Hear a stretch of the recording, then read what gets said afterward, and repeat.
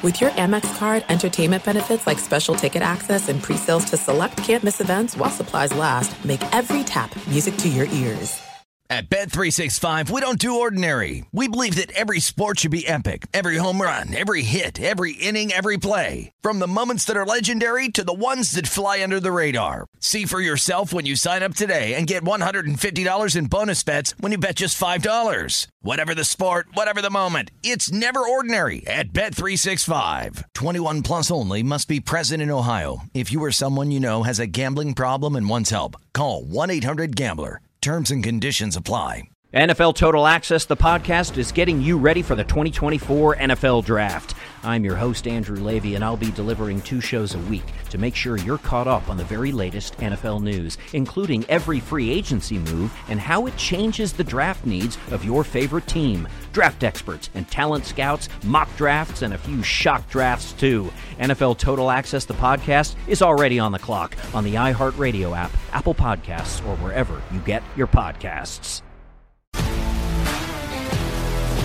If you love sports and true crime, then there's a new podcast from executive producer Dan Patrick and hosted by me, Jay Harris, that you won't want to miss. Playing Dirty: Sports Scandals. Each week, I'm squeezing the juiciest details from some of the biggest sports scandals ever. I'm talking Marcus Dixon, Olympic gymnastics, Cain Velasquez, salacious Super Bowl-level scandals. Join me on the dark side of sports by listening to Playing Dirty: Sports Scandals on the iHeartRadio app, Apple Podcasts, or wherever you get your podcasts. Breaking down every game, every day in Major League Baseball, this is the Baseball Betting Show. Here is your host, Greg Peterson. A warmer friendly hello. Welcome to lovely Las Vegas for the Baseball Betting Show with myself, Greg Peterson, now part of the VSiN family of podcasts, and we got a great podcast for you. So in the second segment, going to be joined by Justin Perry. He does a great job as a handicapper over there at OddsChecker. He's also going to be doing a lot for this upcoming college basketball season as well. He's now a part of the Shot Quality Bets team. He does a little bit of work out there in the NFT space as well. So this man does a wide variety of things, always delivers great nuggets whenever he joins this podcast. And we're going to be talking with him about some of the big playoff races that we're seeing right now. And we're also going to be turning that forward and taking a look at everything for Saturday as well. So going to have a great chat there. Then in the final segment, going to give you guys picks and analysis on every game on the betting board for this MLB Saturday as we touch them all. First things first, always do love to be able to answer Twitter questions on this podcast, and you've got one or two ways to be able to fire those in. First one is my Twitter timeline at unit_81. Keep in mind, letters EM. Name does not matter. As per usual, please do send these into the timeline. The other way is find an Apple Podcast review. If you rate this podcast 5 stars, it is very much appreciated. From there, you're able to find whatever you'd like to hear on this podcast. By that 5-star review, really did not wind up getting in any Twitter questions today other than, why is Tony La Russa still employed? And I unfortunately do not have an answer to that question, but what I do have is a look back at everything that we wound up seeing in Major League Baseball on Friday. So let's do that, try to find some trends and try to get to know these teams a little bit better. Games from yesterday is Greg buzzing about. Here is the rowdy recap. In a 1-2 count with 2 outs and men on second and third, keep in mind a 2-strike count, Tony La Russa intentionally walked big masher Oscar Gonzalez as his team winds up going down in a fiery heat by a count of 5-2. An actually really good start here from Lance Lynn as he has really been struggling this season, entering into this game with north of a 5.5 ERA. Gives up just 1 run in 5 2/3 innings. That 1 run, a solo shot to Jose Ramirez, his 23rd home run season, but then from there, Reynaldo Lopez gives up 3 runs in an inning. Jake Diekman, he gives up 3 walks, does not wind up getting a single out, gives charge with 1 earned run before Jimmy Lambert has to get to the final 4 outs of this one. And for the White Sox, stranded a man on third base with no outs. Couldn't drive him in, and the DK Nation pick was on over 7.5, so that wound up being the difference in that. Once I'm a little bit salty there, it's Tristan McKenzie. He gives up 2 runs in the first inning and then settles down from there. 7 innings, giving up those 2 runs, both of which were in the first with 14 strikeouts. Trevor Stephan is scoreless inning, and then Emmanuel Clase also able to provide a scoreless inning, getting 2 punch-outs along the way as the Guardians, they continue to extend their lead over the Chicago White Sox. And the Minnesota Twins, they're staying very live out there in that American League Central race. They take down the Walker Texas Rangers by a count of 2-1 as Martin Perez winds up giving up 2 runs over the course of 6 innings. Both of those were on solo shots. Luis Arias, 7th home run season, and Jose Miranda, his 13th home run season. And don't call him Al Bundy. Well, he looked much better than Al Bundy in this one, giving up 1 run in 5 1/3 innings. Kale Theobar, pair of outs out of the bullpen before Yohan Duran, Ode Lopez, and Trevor McGill all offer a scoreless inning for the Rangers. They go just 1 of 4 with men in scoring position, so not a lot doing for them. Not a lot doing for the Miami Marlins as the LA Dodgers, they win by a count of 2-1, and for the Dodgers, just the 10th time in their 82 wins in which it was via a 1-run win. All the other of their 82 wins have been by 2+ runs as Tyler Anderson, dominant in this start, 1 run surrendered over the course of 7 innings before you wind up having Chris Martin and Evan Phillips both provide a scoreless inning. Dodgers do wind up going 0 of 10 with men in scoring position for those like myself with the run line as Jesus Luzardo, he was shoving in this one. 1 run surrendered in 6 1/3 innings. Dylan Floro, he gives up a run in an inning, and Steven Okert, pair of outs out of the bullpen. And for the Miami Marlins, now a team that has scored 3 runs or fewer in 18 out of their last 19 games. That has been a little bit of sadness.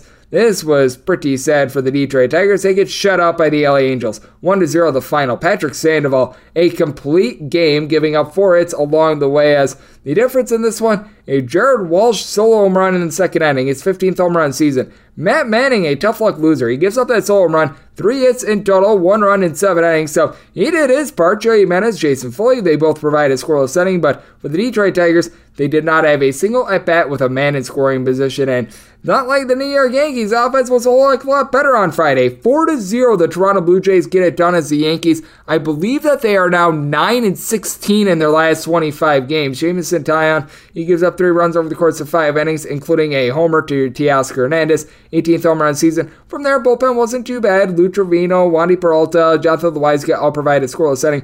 Aroldis Chapman comes in for the 9th. He gave up a pair of walks and a run in his 1/3 of an inning before Ron Metanacchio gets a pair of outs out of the bullpen, but the Yankees go 0 of 2 with runners in scoring position.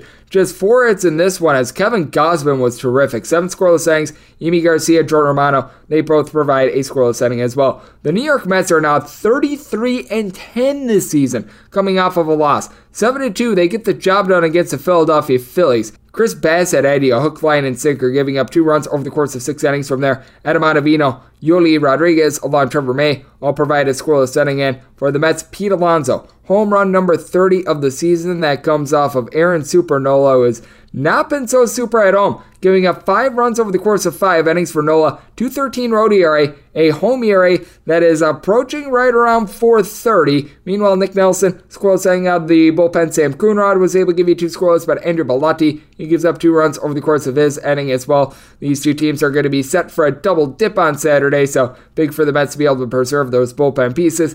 The Red Sox and the Orioles, they weren't able to preserve bullpen pieces because both of these teams wound up absolutely lighting up the scoreboard. 15-10, the Baltimore Orioles take down the New England Patriots. The Boston Red Sox. As for the Red Sox, Cutter Crawford with a start in which a Martian probably could have done a better job, and 9 runs surrendered over the course of 3 2/3 innings, including 3 homers. Going deep for the Baltimore Orioles, Jorge Mateo, he winds up getting his 12th home run season. You wind up having Anthony Santander get his 11th home run in the season, and Adley Rutschman his 8th, and then Ryan Brasier will give up a home run to Ramon Urias, his 13th home run season. Robbie Mountcastle, he goes deep off of Erikazu Sawamura, his 17th home run season. Sawamura gives up his home run over the course of his 3rd of an inning, and Ryan Brasier, he got 2 outs, and he gave up 5 runs, including 1 of those homers. Jurcic Familia, 4 outs out of the bullpen, and Matt Barnes and Matt Strahm, Matt squared, both provide a scoreless inning. And for the Red Sox, they lose despite the fact that they go 7 of 19 with men in scoring position. No home runs, but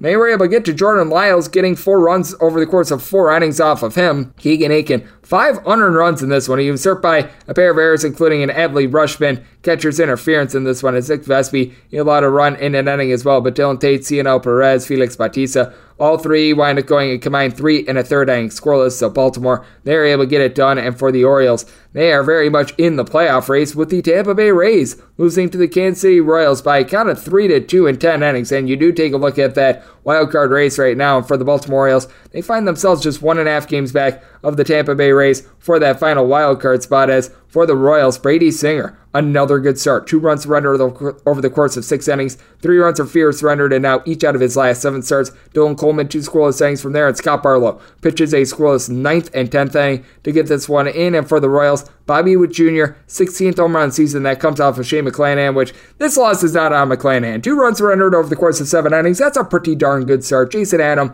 he winds up lending a scoreless inning. Jalen Beeks comes in for the 9th and the 10th inning, allowing an unearned run in the 10th inning, as it was Mr. Massey that was able to provide an RBI sac fly that wound up being the difference in this one. As for Michael Massey, he's been hitting above a 300 ever since getting called up to the big leagues for the Royals, and the Royals all of a sudden who have been not so great this far this season, they've been able to show some signs of life, being able to get a few plus money winners, so give them credit where credit is due on that front. Gotta give credit to the Pittsburgh Pirates. They rally from down in the 9th inning to be able to win by a count of 5-4. As for the Reds, Graham Ashcraft, he winds up giving up 9 hits and 3 runs in total over the course of 6 2/3 innings before Alexis Diaz gets an out of the bullpen. Javier de San Martin was able to give you a scoreless inning, and then Joel Kuhnel puts a pair of men on base, gets 1 out, giving up 2 runs, and then Rod Stadtweiler gives up the inherited runners for the Cincinnati Reds.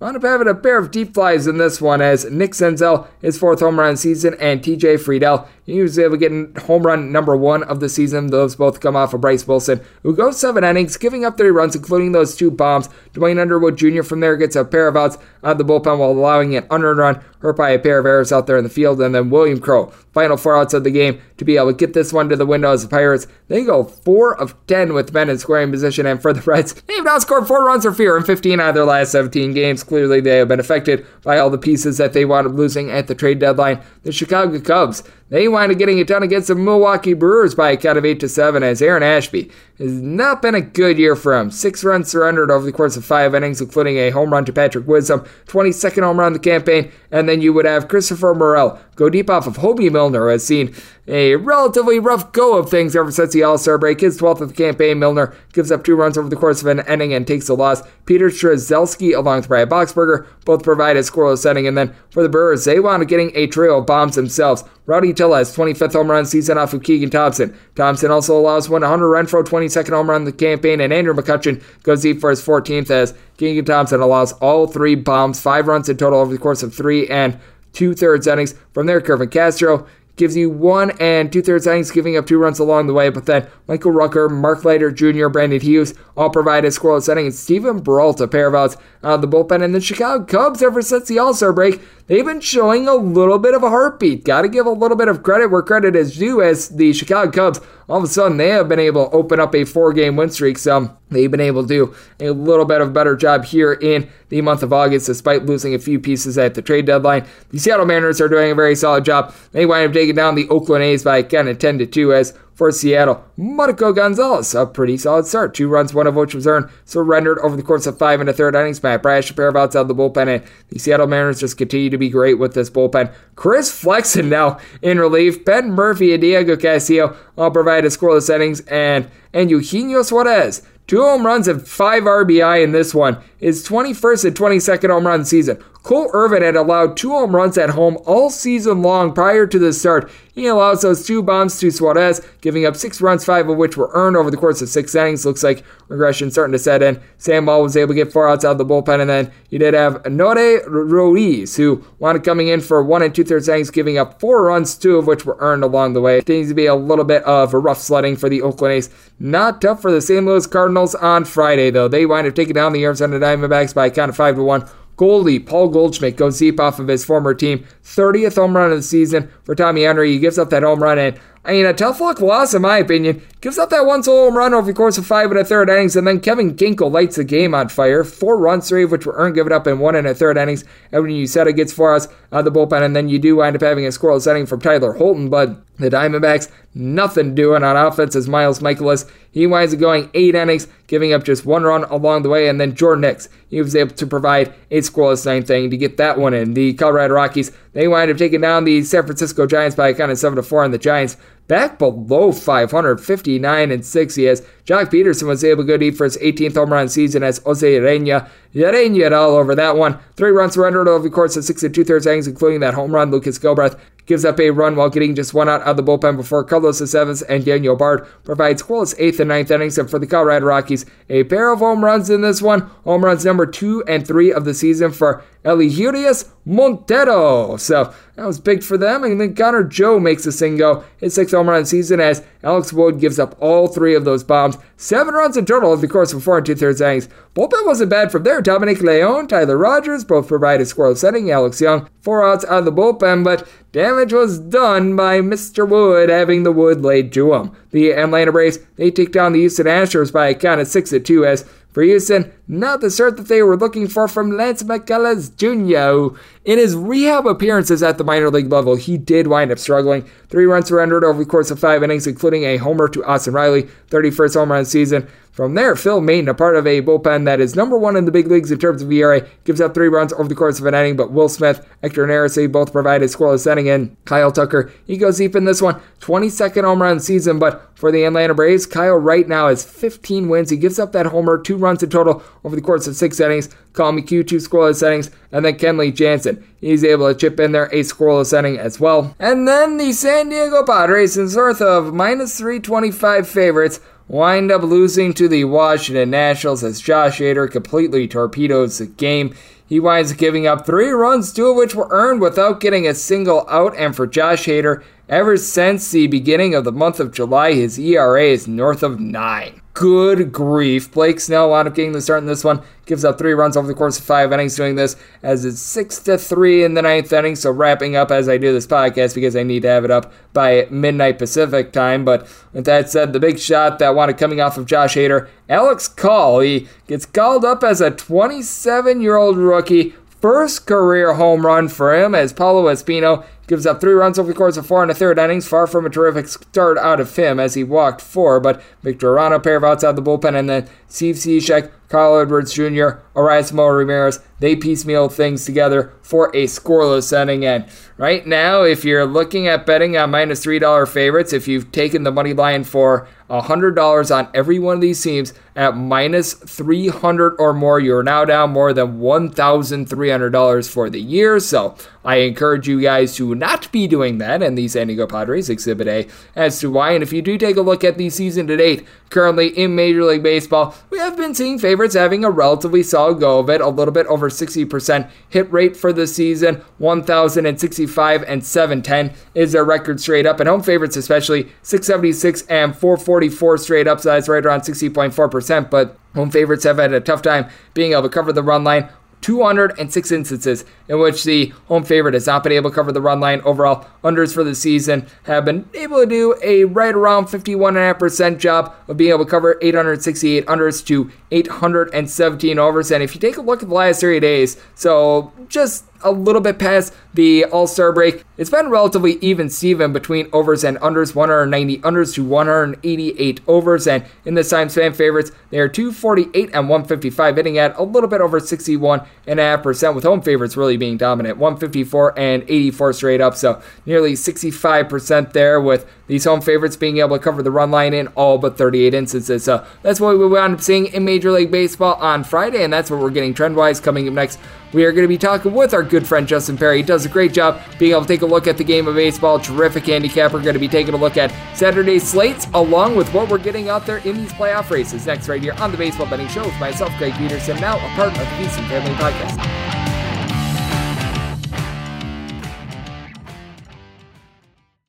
At Bet365, we don't do ordinary. We believe that every sport should be epic. Every home run, every hit, every inning, every play. From the moments that are legendary to the ones that fly under the radar. See for yourself when you sign up today and get $150 in bonus bets when you bet just $5. Whatever the sport, whatever the moment, it's never ordinary at Bet365. 21 plus only. Must be present in Ohio. If you or someone you know has a gambling problem and wants help, call 1-800-GAMBLER. Terms and conditions apply. I'm Hannah Storm, and my podcast, NBA DNA with Hannah Storm, digs deep into the history of professional basketball, along with my own, as one of the first female sportscasters. Now let's get you up to speed on what else happened around the NBA today. We talked to all sorts of people I interacted with, from Dr. J to Charles Barkley. and recap iconic moments. Yes, he's got it. Here he comes. Way rock the baby to sleep and slam dunk. As well as some of the wild stories behind the scenes. We were like, what? What are we in for? The scoreboard crashes before we even tip a game off. Today, the NBA is a global sports and entertainment giant. Players are multimillionaires and cultural icons. Iguodala to Curry, back to Iguodala, up for the layup. Oh, blocked by James. LeBron James. And these stories are about how we got here, both on and off the court. And what's next? Listen to NBA DNA with Hannah Storm on the iHeartRadio app, Apple Podcasts, or wherever you get your podcasts. NFL Total Access, the podcast, is getting you ready for the 2024 NFL Draft. I'm your host, Andrew Levy, and I'll be delivering 2 shows a week to make sure you're caught up on the very latest NFL news, including every free agency move and how it changes the draft needs of your favorite team. Draft experts and talent scouts, mock drafts, and a few shock drafts, too. NFL Total Access, the podcast, is already on the clock on the iHeartRadio app, Apple Podcasts, or wherever you get your podcasts. MTV's official Challenge podcast is back for another season. And guess what? So are we. Just in case you forgot, I'm Tori Deal. I'm a 6-time finalist and a Challenge champion. And I'm Anissa Ferreira, and I've been gracing your screens for the last 2 decades. I am a veteran challenger and Challenge All-Star. And speaking of All-Stars, All-Stars 4 is finally here. I'm going to be honest. I literally thought this day was never going to come. Well, the Challenge gods have answered our prayers, and we're going to be right here along with you fans covering every episode on the podcast. And this season takes it to a whole new level.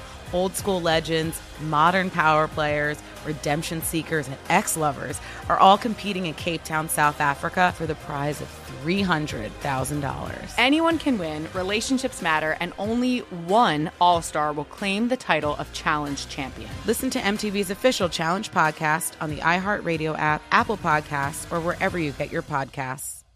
At Bet365, we don't do ordinary. We believe that every sport should be epic. Every home run, every hit, every inning, every play. From the moments that are legendary to the ones that fly under the radar. See for yourself when you sign up today and get $150 in bonus bets when you bet just $5. Whatever the sport, whatever the moment, it's never ordinary at Bet365. 21 plus only. Must be present in Ohio. If you or someone you know has a gambling problem and wants help, call 1-800-GAMBLER. Terms and conditions apply. I'm Hannah Storm, and my podcast, NBA DNA with Hannah Storm, digs deep into the history of professional basketball, along with my own, as one of the first female sportscasters. Now let's get you up to speed on what else happened around the NBA today. We talked to all sorts of people I interacted with, from Dr. J to Charles Barkley, and recap iconic moments. Yes, he's got it. Here he comes. Way rock the baby to sleep and slam dunk. As well as some of the wild stories behind the scenes. We were like, what? What are we in for? The scoreboard crashes before we even tip a game off. Today, the NBA is a global sports and entertainment giant. Players are multimillionaires and cultural icons. Iguodala to Curry, back to Iguodala, up for the layup. Oh, blocked by James. LeBron James. And these stories are about how we got here, both on and off the court. And what's next? Listen to NBA DNA with Hannah Storm on the iHeartRadio app, Apple Podcasts, or wherever you get your podcasts. NFL Total Access, the podcast, is getting you ready for the 2024 NFL Draft. I'm your host, Andrew Levy, and I'll be delivering 2 shows a week to make sure you're caught up on the very latest NFL news, including every free agency move and how it changes the draft needs of your favorite team. Draft experts and talent scouts, mock drafts, and a few shock drafts, too. NFL Total Access, the podcast, is already on the clock on the iHeartRadio app, Apple Podcasts, or wherever you get your podcasts. MTV's official Challenge podcast is back for another season. And guess what? So are we. Just in case you forgot, I'm Tori Deal. I'm a 6-time finalist and a Challenge champion. And I'm Anissa Ferreira, and I've been gracing your screens for the last 2 decades. I am a veteran challenger and Challenge All-Star. And speaking of All-Stars, All-Stars 4 is finally here. I'm going to be honest. I literally thought this day was never going to come. Well, the challenge gods have answered our prayers, and we're going to be right here along with you fans covering every episode on the podcast. And this season takes it to a whole new level. Old school legends, modern power players, redemption seekers, and ex-lovers are all competing in Cape Town, South Africa for the prize of $300,000. Anyone can win, relationships matter, and only one All-Star will claim the title of Challenge Champion. Listen to MTV's official Challenge podcast on the iHeartRadio app, Apple Podcasts, or wherever you get your podcasts. At Bet365, we don't do ordinary. We believe that every sport should be epic. Every home run, every hit, every inning, every play. From the moments that are legendary to the ones that fly under the radar. See for yourself when you sign up today and get $150 in bonus bets when you bet just $5. Whatever the sport, whatever the moment, it's never ordinary at Bet365. 21 plus only. Must be present in Ohio. If you or someone you know has a gambling problem and wants help, call 1-800-GAMBLER. Terms and conditions apply. I'm Hannah Storm, and my podcast, NBA DNA with Hannah Storm, digs deep into the history of professional basketball, along with my own, as one of the first female sportscasters. Now let's get you up to speed on what else happened around the NBA today. We talked to all sorts of people I interacted with, from Dr. J to Charles Barkley, and recap iconic moments. Yes, he's got it. Here he comes. Way rock the baby to sleep and slam dunk. As well as some of the wild stories behind the scenes. We were like, what? What are we in for? The scoreboard crashes before we even tip a game off. Today, the NBA is a global sports and entertainment giant. Players are multimillionaires and cultural icons. Iguodala to Curry, back to Iguodala, up for the layup. Oh, blocked by James. LeBron James. And these stories are about how we got here, both on and off the court. And what's next? Listen to NBA DNA with Hannah Storm on the iHeartRadio app, Apple Podcasts, or wherever you get your podcasts. NFL Total Access, the podcast, is getting you ready for the 2024 NFL Draft. I'm your host, Andrew Levy, and I'll be delivering 2 shows a week to make sure you're caught up on the very latest NFL news, including every free agency move and how it changes the draft needs of your favorite team. Draft experts and talent scouts, mock drafts, and a few shock drafts, too. NFL Total Access, the podcast, is already on the clock on the iHeartRadio app, Apple Podcasts, or wherever you get your podcasts. MTV's official Challenge podcast is back for another season. And guess what? So are we. Just in case you forgot, I'm Tori Deal. I'm a 6-time finalist and a Challenge champion. And I'm Anissa Ferreira, and I've been gracing your screens for the last 2 decades. I am a veteran challenger and Challenge All-Star. And speaking of All-Stars, All-Stars 4 is finally here. I'm going to be honest. I literally thought this day was never going to come. Well, the challenge gods have answered our prayers, and we're going to be right here along with you fans covering every episode on the podcast. And this season takes it to a whole new level. Old school legends, modern power players, redemption seekers, and ex-lovers are all competing in Cape Town, South Africa for the prize of $300,000. Anyone can win, relationships matter, and only one All-Star will claim the title of Challenge Champion. Listen to MTV's official Challenge podcast on the iHeartRadio app, Apple Podcasts, or wherever you get your podcasts. Breaking down every game, every day in Major League Baseball. This is the Baseball Betting Show. Here is your host, Greg Peterson. And we're back here in lovely Las Vegas for the Baseball Betting Show with myself, Greg Peterson, now part of the VC Family Podcast, and always great to have on our guest as Justin Perry is doing absolutely amazing work. You're able to catch him over at such places like OddsChecker. I know that when it comes to college basketball, you're able to catch him over there at Shot Quality, as he does a great job. Take a look at the game of basketball there. For those that are involved in NFTs, Collective XYZ is where you're able to find him on that front. Guy does a little bit of everything, as it is Justin Perry joining me on the podcast, and to be able to follow him on Twitter, easy enough. Justin Perry, last name is spelled Perri, and then the number 8 on the back half of that for his Twitter handle. And Justin, always a pleasure, my friend. Thank you. Greg, it is always such a pleasure to be here. Super excited to chat a little bit about what's going on in the MLB right now. Getting pretty close to the playoffs. Yes, sir, we are. And these playoff races, they are getting very hot and heavy. And when I do take a look at the playoff picture right now, who have been some of the teams that have been really climbing up or down the list for you? Because I take a look at things, and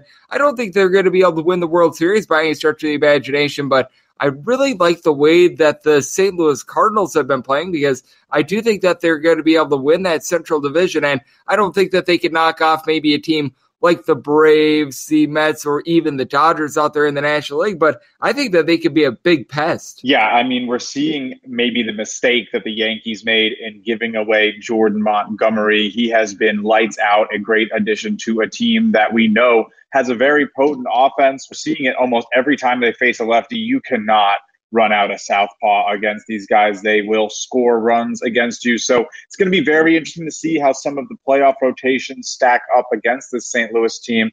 I'm very interested to see, this feels like the last hurrah for the Wainwright and the Pujols and the Yachty dynasty, if you will. And with Goldie and Arenado there, it's not a bad mix. Yep, and you mentioned it that you can't trot out there a southpaw.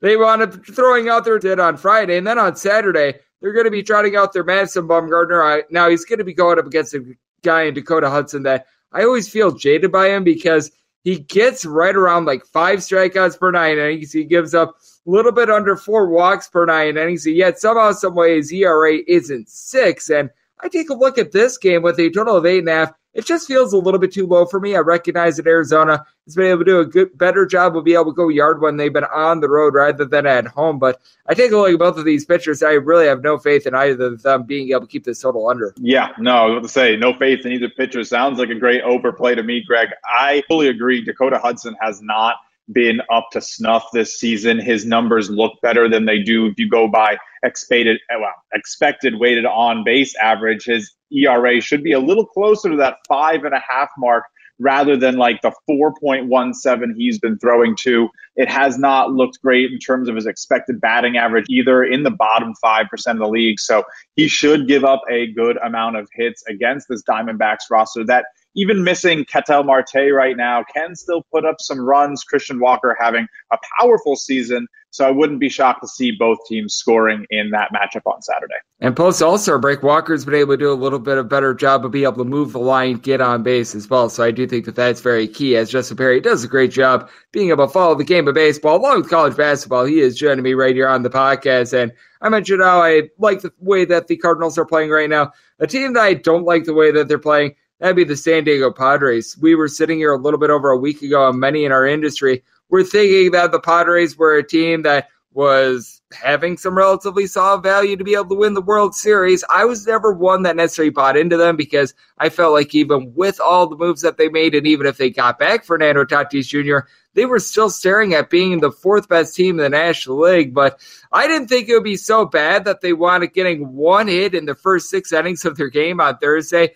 against Anibal Sanchez and Jake McGee of the Washington Nationals. And take a look at Saturday. They're once again right around a -320 to a -325 favorite. And I'm not going to go out here and make the Nationals a favorite on my handicap line or anything like that, but getting between +270 and +280 on a guy in Josiah Gray who's actually been good on the road, this just feels like it's overreactionary, and people still have not come down from the fact that the Padres, they did wind up making pieces at the trade deadline, but are unwilling to accept the fact that it's just not working out the way that many thought it was going to. Yeah, I mean, I was looking at some of those Anibal Sanchez lines for yesterday, and I believe he was something like -600 to not record a win. So for him to walk out of there with the W was pretty incredible. And the Padres have been a mystery. Blake Snell is throwing a great year, which is another mystery. I mean, what an improvement for him. He's going Friday night.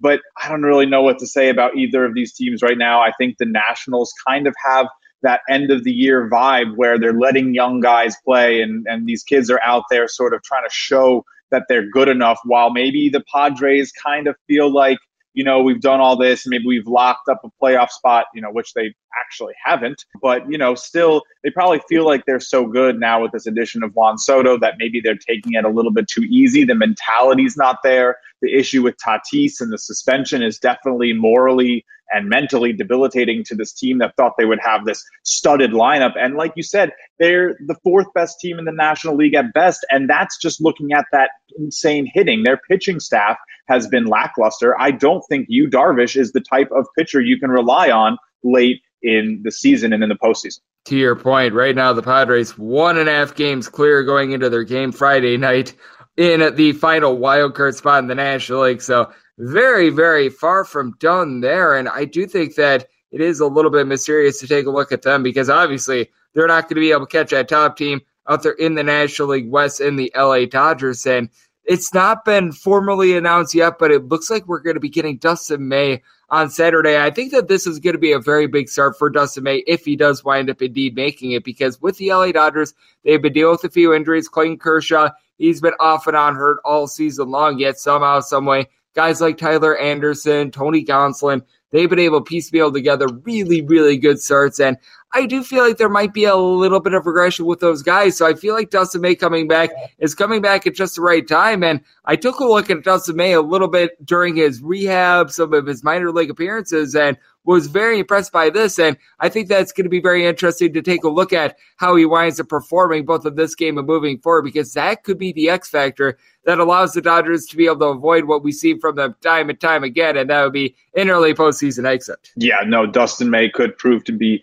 a massive beast to what this Dodgers organization is trying to do. He has been rehabbing a little bit down in AAA for the Oklahoma City Dodgers recently, and his numbers look pretty good. I mean, in his last 2 starts, he's racked up 18 strikeouts in 10 innings. Of course, this isn't major league competition, but you have to think the Dodgers are excited to see the K stuff. Fooling hitters into swinging and missing or getting called strikes does tend to translate better than, maybe a lot of hits and not scoring runs on them. So this should be an interesting addition to this Dodgers team, who, of course, is, sorely missing Walker Buehler. What a prospect it would be for them right now with how they are cooking to have his arm in the rotation. It's just unfortunate he's not here. One of the best young arms in the game for sure. But I don't know, this Dodgers team, the last month and a half is making such a good case of how are you going to trust anyone else right now? Looks like the Mets are faltering a little. The Yankees, I barely even want to get into it because I'm a hometown Yankees guy, and it has just been abysmal. It feels like it's the Dodgers World Series to lose at the moment. Yep, and I mean, you mentioned the New York Yankees. I don't want to pour salt in the wound here, but I just take a look at that American League, and right now I just feel like by far that number one team is the Houston Astros with the way that they're playing now. They're going to be an underdog on Saturday because they're on the road facing off against the Atlanta Braves, who throughout their Spencer Strider has been amazing this season. But I take a look at this Astros team. Number one in the league in terms of bullpen ERA. They made some great acquisitions at the trade deadline, getting Christian Vasquez. Trey Mancini has already hit 3 home runs for them since the trade deadline. I take a look at this Astros team, and I just feel like they're very clearly the team to beat in the American League, and I think the difference between they and everyone else in the American League is much bigger than that in the National League, because I can make a case for the Dodgers. I can make a case for the Mets. I can make a case for the Braves. I don't know if I can for the Cardinals, but they're starting to rise up as well. Meanwhile, in the American League, it feels like it's really a fight for number 3 after the New York Yankees at number 2. Yeah, no, I definitely agree with you. And to your point, I mean, this might be the last time you can see the St. Louis Cardinals at a 30-1 odds to win the World Series. I don't think it's the craziest sprinkle. This team might have that magic this season to do something crazy. But yeah, no, the Yankees are falling off. The Astros have moved to 4-1 to win the World Series. They were 5-1 about a month ago. So the market has taken notice, and that's with the massive Yankee tax that you just have, especially right now with how much volume in terms of betting there is in New York. I don't know what to make of this team. I know that there's a lot of excuses, valid excuses that can be made. Of course, DJ LeMahieu, we know after a bunch of seasons now, this guy plays a lot better when he's not dinged up, and he is dinged up right now. They're missing Giancarlo. They lost Matt Carpenter. It feels like it's Aaron Judge and the AAA squad at the moment. So I'm trying not to crucify them too much. It feels like they have the C squad out there right now. Let's see if they can get healthy, maybe make a push late. They're still, 10 games up? So they have the cushion. It just doesn't feel good, but this might be one of the best times to get some decent value on them. Who knows? The one guy that just doesn't provide value for me when it comes to the Yankees, though, that would be Garrett Cole, who's going to be getting the start on Saturday, because I do take a look at this Yankees rotation, and no doubt the trade for Frankie Montas is not working out. He's got north of a 6 ERA away from Oakland. I think that the Yankees need to take a look at those home and road splits a little bit more not give away Jordan Montgomery for a guy in Harrison Bader that has played as many games for the Yankees as myself. That was a bad move. I felt like it was a bad move at the time, but I take a look at Garrett Cole, and right now he's between about a minus 185 to a minus 190 favorite against the Blue Jays, who they throw out their Mitch White, no question, not one of their A-list guys, but certainly not Jose Barrios, along with Yusei Kikuchi as well, so that's a little bit of an upgrade for them. But I just take a look at the Yankees, and I do think that there are good spots to be able to take them, because when it comes to guys like Nestor Cortez, they've been able to do a solid job of being able to lend some value. Garrett Cole is just not the guy that does that for the Yankees, though, just because he's such a big name. And even though he's a relatively solid pitcher, I don't feel like he should be right around like a minus 185 to a minus 190 in this spot. No, it is almost impossible, especially if you're a Yankee fan, to be taking Garrett Cole at those numbers. I mean, we have just seen his propensity to blow up. He had 3 starts in a row, end of July, start of August, where he conceded more than 4 runs, right?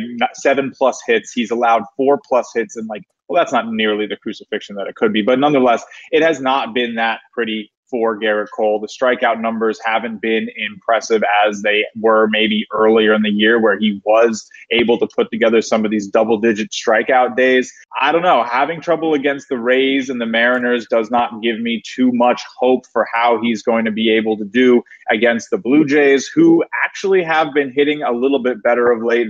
Vlad Guerrero Jr. has a pretty good hitting run right now. I believe he's gotten aboard safely by hit in about 23 of his last 25 games. So when he's swinging well, usually the Blue Jays do well too. I don't know. This is a big series for me. I think the Yankees are in desperate need of a win on Friday night. They need to take this series. And you know what? The Blue Jays haven't won a series in August themselves. So we'll see if the Yankees can continue that, or if they're the domino that falls. It's going to be really interesting to see what happens in the Bronx this weekend, as going into Friday, we don't know what will end up happening with the game at the time of this recording, but Yankees 3 runs or fewer in 8 out of their last 9 games on offense. That is not what I expected to be saying on this podcast, as we do have Justin Perry joining me. And Justin, when it comes to what we're all seeing for Saturday, no doubt, a few games are currently off the board. It is not confirmed whether or not we're going to get Dustin May for the Dodgers, looking like we should, but books are holding off there. Obviously, the double dip between the Mets and the Phillies, as we typically get with doubleheaders. No numbers currently up on those games, but is there anything that you are taking a look at for Saturday, whether it be a bet or just something that you want to see in general, be able to take in a little bit of information for being able to take a look at a team for a stretch run? Yeah, I think a game that has kind of landed on my radar is this battle between Seattle and Oakland, and I really hesitated to call it a battle. I just don't see Oakland as much of a threat right now. I believe they still do have the worst home record in baseball. It's pretty much like they don't have a home field advantage, right? And Seattle is in a race for these wild card spots. Every game kind of matters to them. Gilbert hitting the mound for them tomorrow. I just think that the 17-39 Oakland A's in their own stadium don't really stand much of a chance. I know it's a little steep at minus 185, minus 180 right now. I think you can get it at DraftKings, but I wouldn't be shocked to see this one hit like minus 195. And with them on the road, you get that promised 9th inning at bat. So if you're going to take this team maybe on a run line, this is a pretty good spot to do it. I think the Mariners are playing some good ball, so I'll be looking at that one for a Saturday play. And the A's, among guys, have had at least 25 at-bats this season.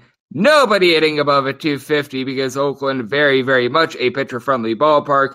To your point, what we've been seeing in terms of the bullpen of the Seattle Mariners, it has been very solid, and the man that is going to be getting the start of Logan Gilbert, he's been dominant as well, but not as dominant as you, Justin. You do an amazing job taking a look at the game of baseball. I know that you've joined us on VSiN quite a bit. You do some great work over there at places like OddsChecker. I know that for the college basketball season, you're getting set with regards to shot quality data as well. So let the good people at home know it's all on tap for you and how people can follow along on social media and other platforms. Yeah, definitely give us a look over at Shot Quality. If you haven't heard of what we do, it is some of the best predictive data in all of basketball, in my opinion. Super excited to be joining the team for this season.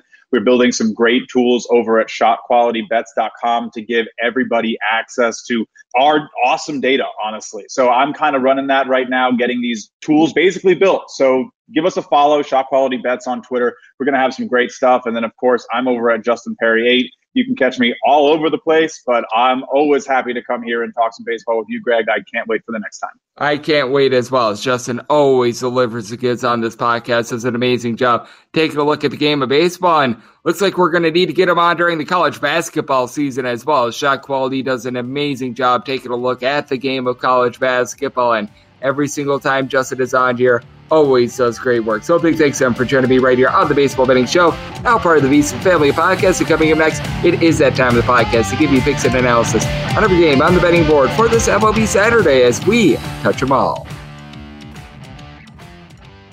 At Bet365, we don't do ordinary. We believe that every sport should be epic. Every home run, every hit, every inning, every play. From the moments that are legendary to the ones that fly under the radar. See for yourself when you sign up today and get $150 in bonus bets when you bet just $5. Whatever the sport, whatever the moment, it's never ordinary at Bet365. 21 plus only. Must be present in Ohio. If you or someone you know has a gambling problem and wants help, call 1-800-GAMBLER. Terms and conditions apply. I'm Hannah Storm, and my podcast, NBA DNA with Hannah Storm, digs deep into the history of professional basketball, along with my own, as one of the first female sportscasters. Now let's get you up to speed on what else happened around the NBA today. We talked to all sorts of people I interacted with, from Dr. J to Charles Barkley, and recap iconic moments. Yes, he's got it. Here he comes.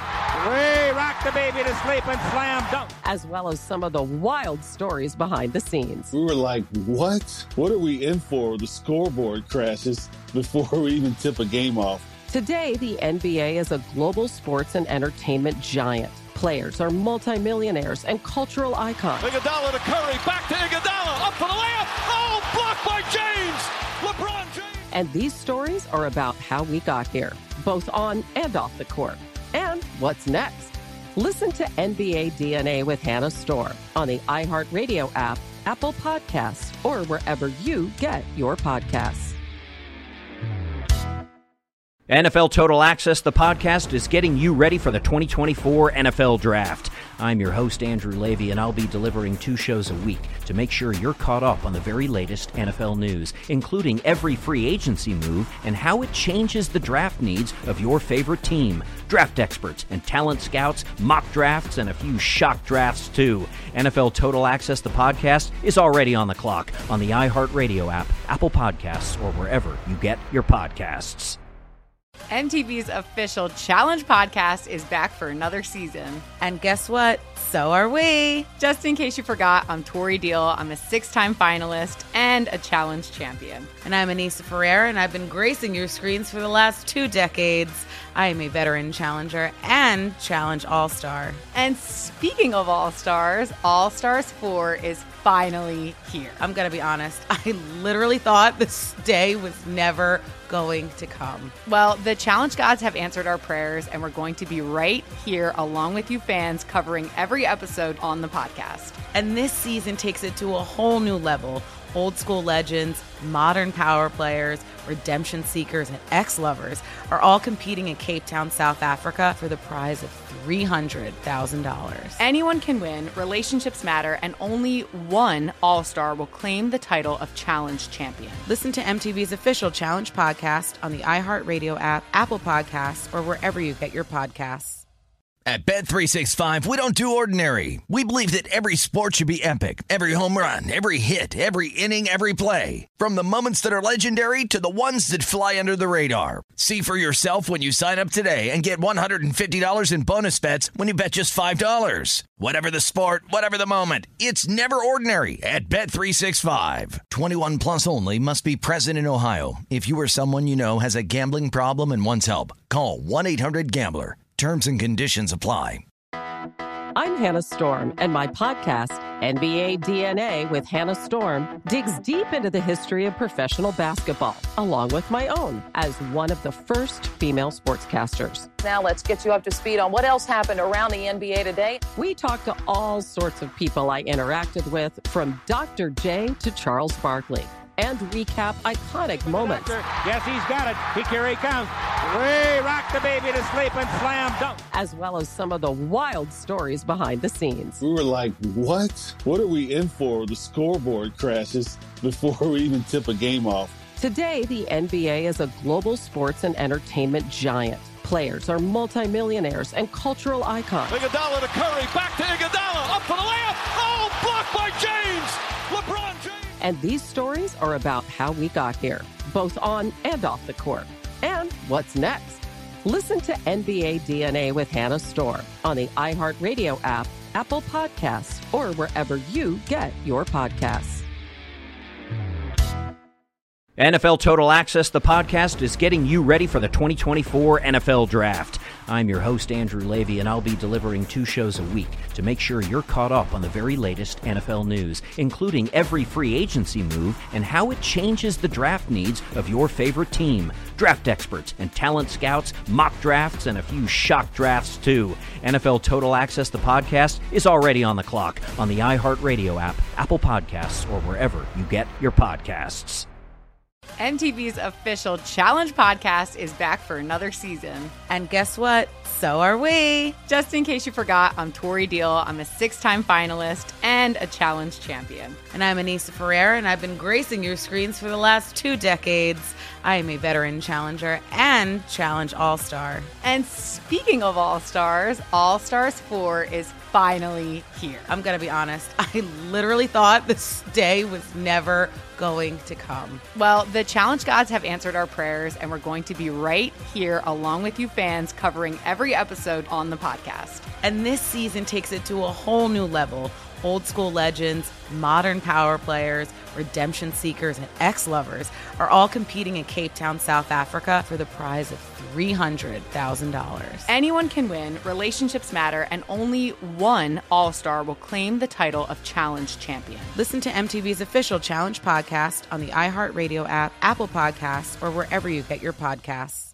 At Bet365, we don't do ordinary. We believe that every sport should be epic. Every home run, every hit, every inning, every play. From the moments that are legendary to the ones that fly under the radar. Whether it's a walk-off grand slam or a base hit to center field. Whatever the sport, whatever the moment. It's never ordinary at Bet365. 21 plus only. Must be present in Ohio. If you or someone you know has a gambling problem and wants help, call 1-800-GAMBLER. I'm Hannah Storm, and my podcast, NBA DNA with Hannah Storm, digs deep into the history of professional basketball, along with my own, as one of the first female sportscasters. Now let's get you up to speed on what else happened around the NBA today. We talked to all sorts of people I interacted with, from Dr. J to Charles Barkley, and recap iconic moments. Yes, he's got it. Here he comes. Way rock the baby to sleep and slam dunk. As well as some of the wild stories behind the scenes. We were like, what? What are we in for? The scoreboard crashes before we even tip a game off. Today, the NBA is a global sports and entertainment giant. Players are multimillionaires and cultural icons. Iguodala to Curry, back to Iguodala, up for the layup. Oh, blocked by James. LeBron James. And these stories are about how we got here, both on and off the court. And what's next? Listen to NBA DNA with Hannah Storm on the iHeartRadio app, Apple Podcasts, or wherever you get your podcasts.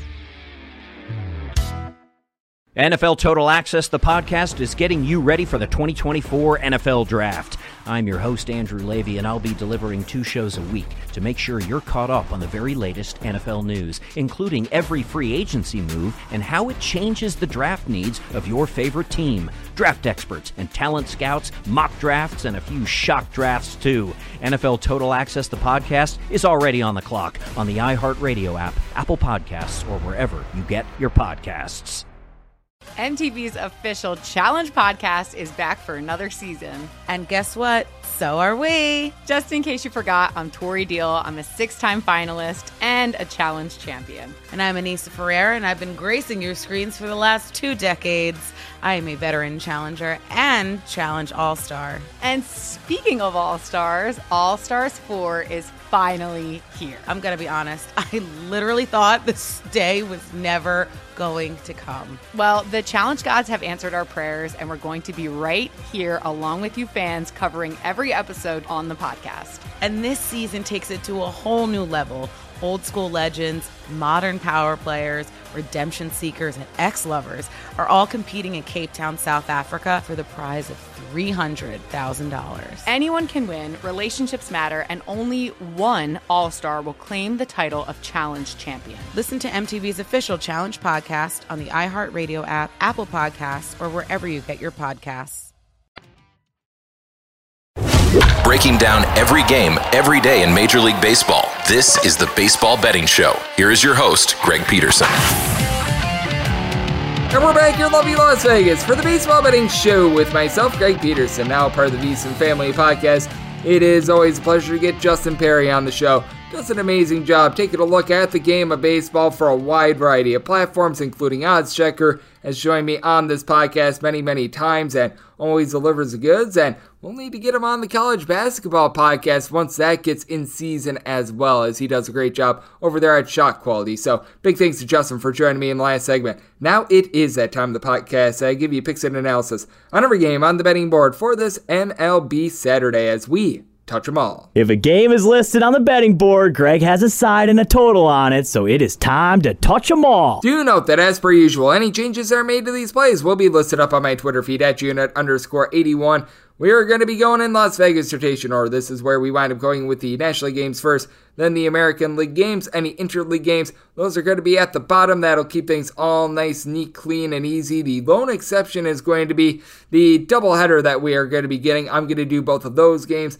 all together. Both of those games do not have numbers as I currently record this podcast as well, because the Mets, they are right now determining which pitcher is going to be going in Game 1 or in Game 2. So let's dive in and start with that doubleheader. 9:51, 9:52, and 9:57, 9:58 on the betting board. It is the Mets on the road against the Philadelphia Phillies for a pair. We know that in Game 1, it's going to be Zach Whelan and Dylan Wheeler going for the Phillies, and in Game 2, it is going to be Bailey Falter who is going to be going for the Philadelphia Phillies. Right now, we just don't know if David Peterson is going to be going in Game 1 or Game 2 for the Mets, and Trevor Williams is going to be going in Game 1 or Game 2 for the Mets. Right now, ESPN has in Game 1 David Peterson and Zach Wheeler, and then Williams versus Falter in Game 2, so that is how I'm going to handicap this. There's going to be a little bit of change if we do wind up seeing some switcheroonies, as I do have Peterson right around 15 or so cents better, even perhaps 20 in the right circumstance, over Trevor Williams, so do keep that in mind. But if we do wind up getting Peterson against Wheeler, I'd be setting the Phillies at a -152 in terms of being a favorite. 7.5 or less looking at an over,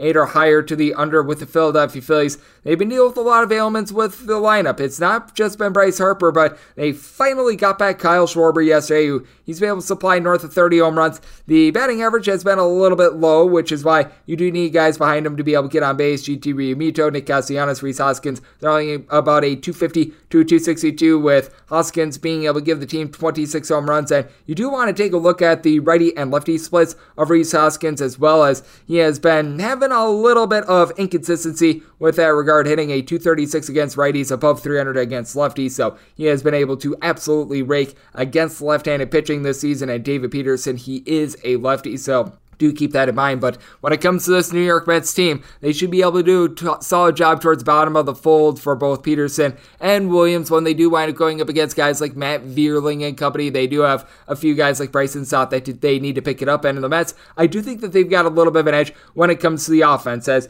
you've got Pete Alonso, who led the big leagues in terms of home runs per game on the road last season. He's got 29 bombs thus far this season. He has now reached 100 RBI. He, Francisco Lindor, Brandon Nimmo throwing their Marcana, allowing at least a 260 for this bunch. Daniel Vogelbach, ever since the team wound up picking him up, he's been able to do a good job of being able to supply the boom, and just is really a locker room guy in general, hitting right around at 270. The on base has been solid, but really just brings a lot of life to this team. Taylor Naquin has been able to give the team multiple homers. They've been dealing with a little bit of ailment to Eduardo Escobar, and Brett Baty, he has been able to step up for this team. Now, in terms of the bullpen, I do feel like the Phillies have a little bit more, because Brad Hanser, Anthony Dominguez, they have been very dominant in the 8th and 9th innings. You've been able to have Corey Knebel do a solid job in the 7th inning. They pick up David Robertson at the trade deadline, and Connor Brogdon has been solid for the Mets. Edwin Diaz has been a lights-out closer, but Problem has been getting the ball to him. Now, Seth Lugo, ever since the All-Star break, he's been able to perform at his best, being able to post up a sub-2 ERA ever since then, so that has been able to help them out. Michael Givens has not been necessarily terrific in the bullpen. I like Adam Ottavino and Yoli Rodriguez. He's had his ups and downs, so that is something to take note of, which is why I do have the Phillies as a relatively sizable favorite against Peterson, and I do like David Peterson. For one, he's done a very good job of being able to uphold the Peterson name, and for two, take a look at what he's been able to do on the road. 2.51 road ERA. He's given up 5 home runs over the course of 43 innings. That's certainly passable. Opponents overall this season, they're getting a 220 off of him. He does sometimes knock himself out of games a little bit too early, a little bit over 4 walks per 9 innings, but swing and miss stuff is there. He's able to get over 10 strikeouts per 9 innings. Zach Wheeler, meanwhile, he has just been completely dominant in Philadelphia. It's hard to make him an underdog whenever he's at home because he's got a $1.57 home ERA compared to a .436 on the road. You've got to have your handicap quite different when you wind up having Zach Wheeler at home versus on the road. He's given up 5 home runs over the course of 68 and 2/3 innings. Opponents hit just a $1.86 off of him, so he has been lights out. So I did wind up making the Phillies minus 152 with Wheeler going up against David Peterson in game number 1 with a total, once again, 7.5 or less to the over, 8 or higher to the under, and then Trevor Williams versus Bailey Falter. I would be setting the Phillies at a plus 113. I make them the underdog. If Peterson goes here, I would probably be setting the Mets more around about a minus 130 or so favorite, give or take a little bit of a touchdown. With Trevor Williams, he's actually been really good out of the bullpen, and he hasn't necessarily been so great as a starter, which I do find to be very intriguing. His ERA is sub-3 when he is coming out of the bullpen, and he's had his struggles when he has been on the road as well. For Williams, a 4.18 ERA on the road, giving up 5 home runs over the course of 28 innings. Opponents starting at 2.64 off of him, but has been able to do a solid job holding down the fort in terms of walks, right around 2.6 walks per 9 innings. And for Bailey Falter, he's given up the deep ball. He's given up over 2 home runs per 9 innings. He has been someone that has been very inconsistent in terms of his starts because you just don't know when he's going to get thrown out there. He had quite a few in July. This is going to be his first start in the month of August, so it has been very much touch and go, but 3+ runs surrendered in 3 out of his last 5 starts, and someone who just has not been able to necessarily lend a lot of length, despite the fact that the walks are not bad with him, right around 2.4 walks per 9 innings, and I do think that he's backed up by a little bit of a better bullpen in this spot, but I do think that Trevor Williams has a pitching advantage here, and I think that the Mets, they have a little bit more in terms of the lineup as well. So in Williams versus Falter, made the Mets minus 113, and this is a total that it goes way higher. In Peterson versus Wheeler, an 8 or higher is a take on the under. This is a spot in which a 9 or less, I'm looking at the over, 9.5 or higher to the under as we go 9.53, 9.54 on the betting board. The Milwaukee Brewers hit the road face off against the Chicago Cubs. Marcus Stroman is going to be going for the Cubs, and Freddie Peralta is going to be on the bump for the Brewers. The Brewers are between minus 125 and minus 135 favorites. Between plus 115 and plus 120 is your price on the Cubs. And right now we're seeing an initial line of an 8.5 on this total with the under at a minus 115 and the over is minus 105. Looks like the wind is going to be blowing out in Wrigley Field, and this just seems like way too low of a total. I do recognize the fact that the wind hasn't been as impactful this year at Wrigley, but it looks like it's going to be right around 8 to 10 mile per hour winds blowing out, and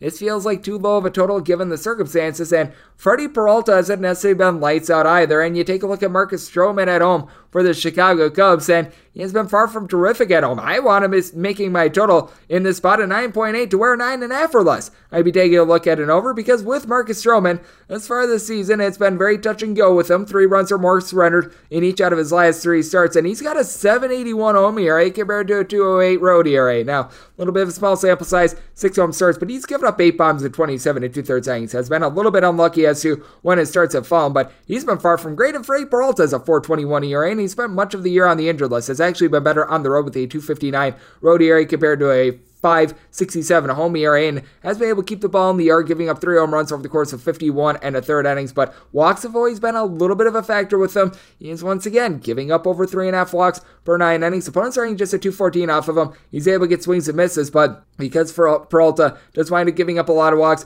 unable to lend a lot of length. Last time he won more than 5 innings in a start, April 16th. That's a little bit of a problem. Now with the Milwaukee Brewers, you do have a trio of guys that are able to provide at least 20 home runs for the team, as Rowdy Tellez, Willy Adames, Hunter Renfroe, all at least 22 home runs. Renfroe, he's been able to get a home run every about 13.5 or so at bats. The problem with the Brewers is that you don't necessarily have that one move the line sort of guy in the lineup, as Mike Pedasso has been with about a 265, and that's their best hitter. As you've got Andrew McCutchen, Christian Yelich, Renfroe I mentioned earlier, Colton Wong, Jace Peterson when he's been healthy, as he's been injured for quite a while, all in between about a 244 to a 254. And then on the flip side for the Chicago Cubs, you don't necessarily have as much power. Patrick Wisdom has been able to go deep 22 times thus far this season. He's also on pace for 200 strikeouts, but got a lot of guys that they do a nice job of being able to move the line, like Nico Horner is hitting at 300, Ian Happ along with Wilson Contreras, both have right around at 355 on base, and for Contreras, he's been able to go yard 19 times this season. Christopher Morel,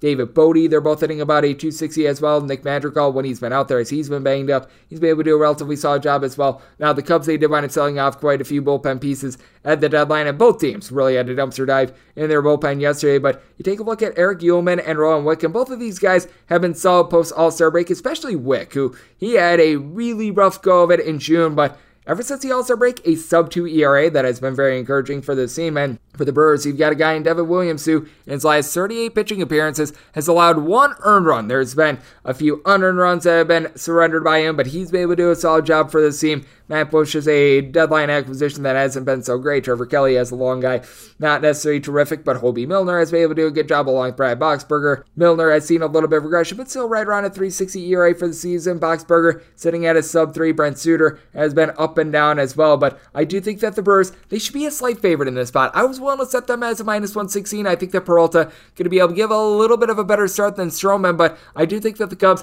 going to be able to do a solid job of being able to move the line. Anything north of plus 115 was willing to take a shot here on the Cubs, so I'm going to be taking a look at the Cubs, as right now I'm seeing a lot of like plus 117, plus 118-ish in terms of this line, so going to be taking a look at the Cubs on the money line, and I'm going to be taking a look at the 8.5 over as we go to my DK Nation pick. 955, 956 on the betting board. It is the Cincinnati Reds. Yes, we are on to Cincinnati, and they're onto the road to face off against the Pittsburgh Pirates, as Tyler Beede is going to be on the bump for the Buccos, and Justin Dunn going to look to get her done for the Redlegs. The Pirates are anywhere between minus 115 and minus 120 favorites. Between even money and plus 108, your price on Cincinnati. 8.5 to 9 is your total on the 9, the over and the under, both at minus 110. On the 8.5, the over is minus 120, and the under is even. DK Nation pick is going to be on the Pittsburgh Pirates. Boy, I haven't taken them on the money line too much this season, but here we go, as I wound up saying them at a minus 145 because Justin Dunn is completely terrible. He has made 2 starts thus far this season. He's given up 4 walks and 4 home runs in 8 1/3 innings, as he has been completely tattooed, as it has not been well for him. You take a look at the last time he was at the big league level, he was giving up nearly 6 walks per 9 innings the season before. He was not sharp at the minor league level. There is no indication whatsoever that Justin Dunn is going to be able to get her done here. Meanwhile, for Tyler Beede, it took him a start or two to be able to get things under his belt, but he's been good as a long guy this season, has some starting experience with the San Francisco Giants. Now, his home ERA is a 4.71 compared to a 2.96 on the road, but he's been able to hold the ball in the yard, giving up right around 0.8 home runs per 9 innings. What you really fear with him is walks, right around 4.3 walks per 9 innings, but opponents are getting about a 253 off of him, and he's going up against a Reds lineup in which they're just not the same on the road as compared to at home. They've been averaging a little bit over 5 runs per game. At home, on the road, it's been more like 3.5 runs per contest. Now, when it comes to the Reds, they do wind up getting Jonathan India back in the fold, but once again, Joey Votto, as he's always done, he's back to being a little bit injured. He was out of the fold yesterday, and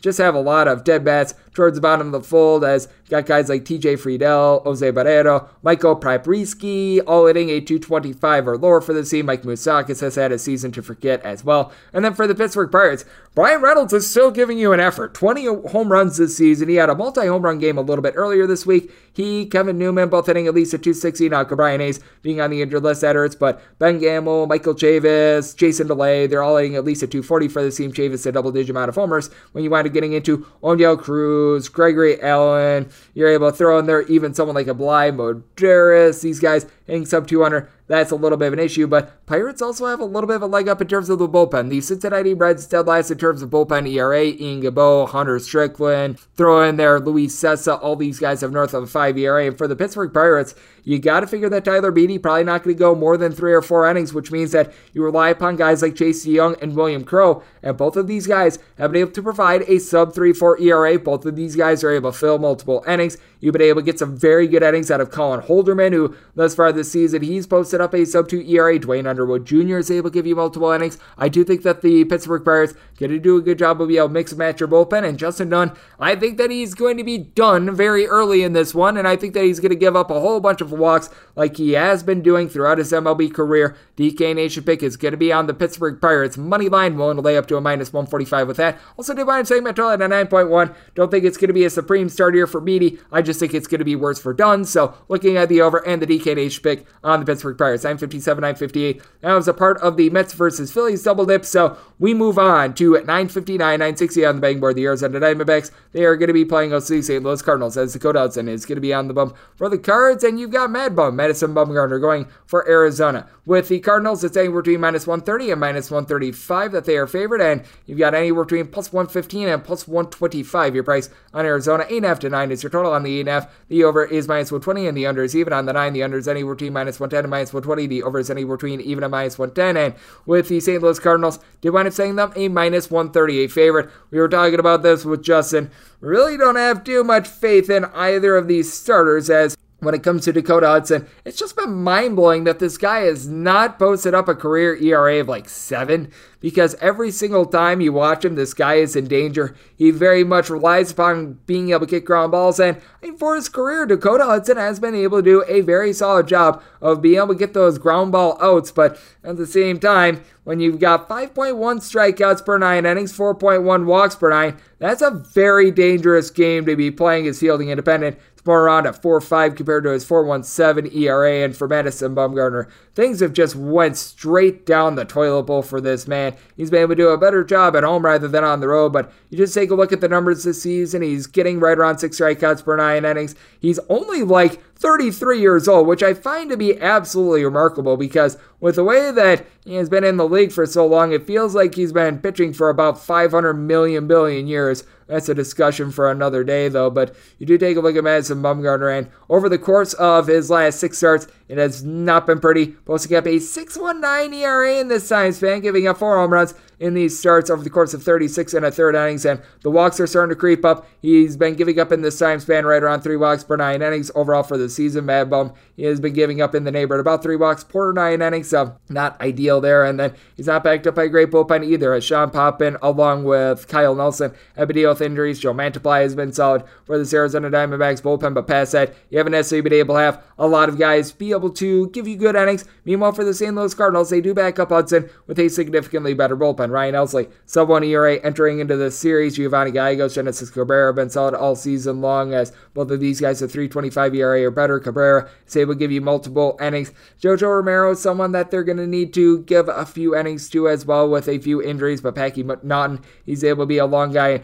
You do take a look at this Arizona Diamondbacks bunch, and it's a team that they just wind up lacking the offense that they show on the road at home, as they get right around 1.35 home runs per game when they are on the road at home. More like 0.9. Christian Walker has been incredible since the All-Star break. He's got 29 home runs overall for the season, hitting at 223 overall for the campaign, but ever since the All-Star break, it's been hitting more around 260, but he, along with Carson Kelly, Sergio Alcantara, Geraldo Perdomo, you're able to throw in there Jordan Luplow. You've got many guys. Seth Beer hitting a 225 or lower for this team. They're currently without Ketel Marte of the Marte Parte, but you do have Josh Rojas, who's been able to about a 280. Dalton Varsho, he's hitting at 240, 16 bombs for him. Emmanuel Rivera, he's already got 4 home runs in his brief tenure with the Arizona Diamondbacks. And then for St. Louis, Paul Goldschmidt, Nolan Arenado, a combined 54 home runs going into yesterday's game. Goldschmidt has been able to get on base all throughout the season. Albert Pujols is hitting nearly a 375 since the All-Star break. He's all of a sudden been able to find something.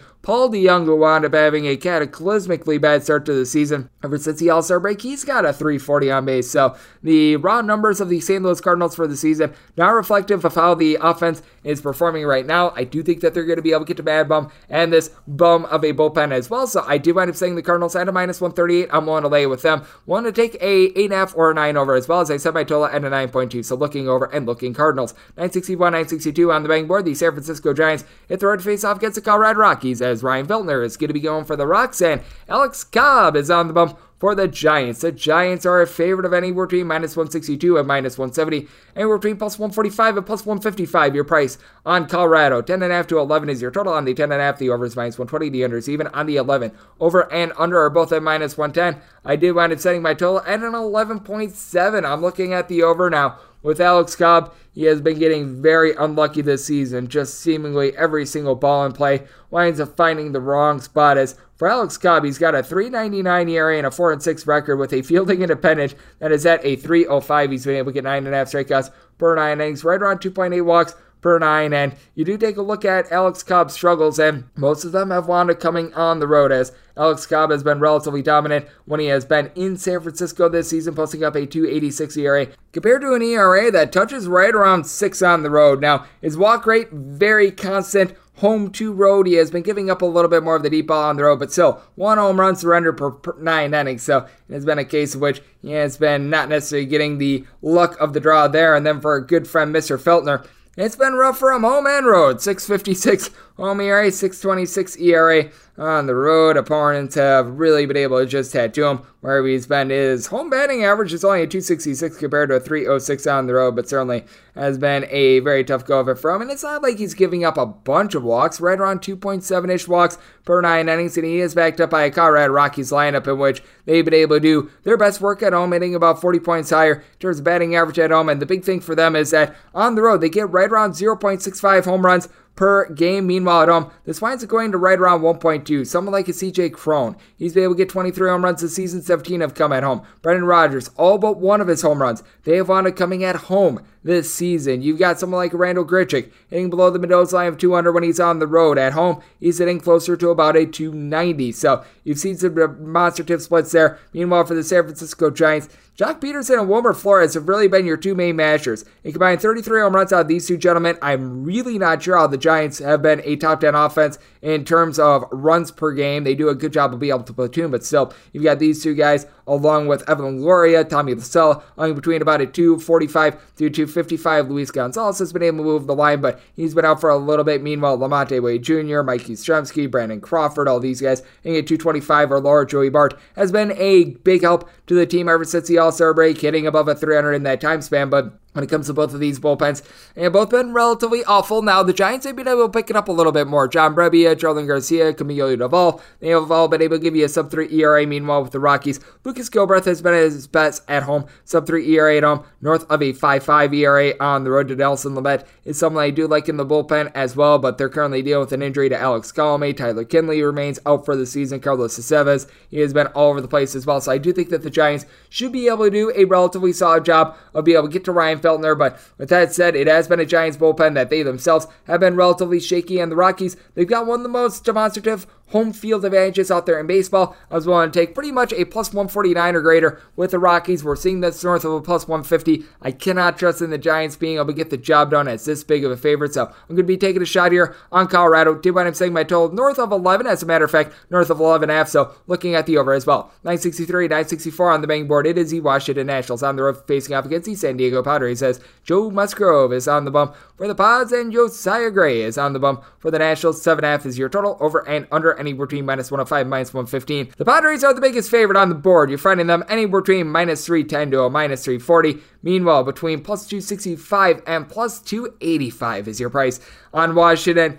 The Nationals should not be a favorite here. No ifs, ands, or buts about it, but what have the Padres done to warrant being this big of a favorite against a guy in Josiah Gray who's actually been relatively solid on the road? Now, with Josiah Gray, you always fear that he's going to wind up giving up the deep ball because he's given up 31 home runs this season. That leads the MLB, and that leads the MLB by quite a bit, but you take a look at Josiah Gray, and he's got a 3.21 road ERA and a 5-1 record at 11 starts away from home. Now, he has still away from home been giving up north of 2 home runs per 9 innings, but opponents are hitting at 205 off of him. He has been able to do a very solid job being able to get over 10.5 strikeouts per 9 innings, and Joe Musgrove has really seen some regression. Ever since the All-Star break, he's given up 3+ runs in 3 out of his last 5 starts. One of those starts wound coming against the Miami Marlins, who was in an almighty funk on offense as well. He gives up 6 runs at home to a Colorado Rockies team that they cannot wind up hitting on the road. For Joe Musgrove, 2.87 home ERA overall this season, and he's been able to do a solid job keeping the ball in the yard, giving up right around 1.1, 1.2 home runs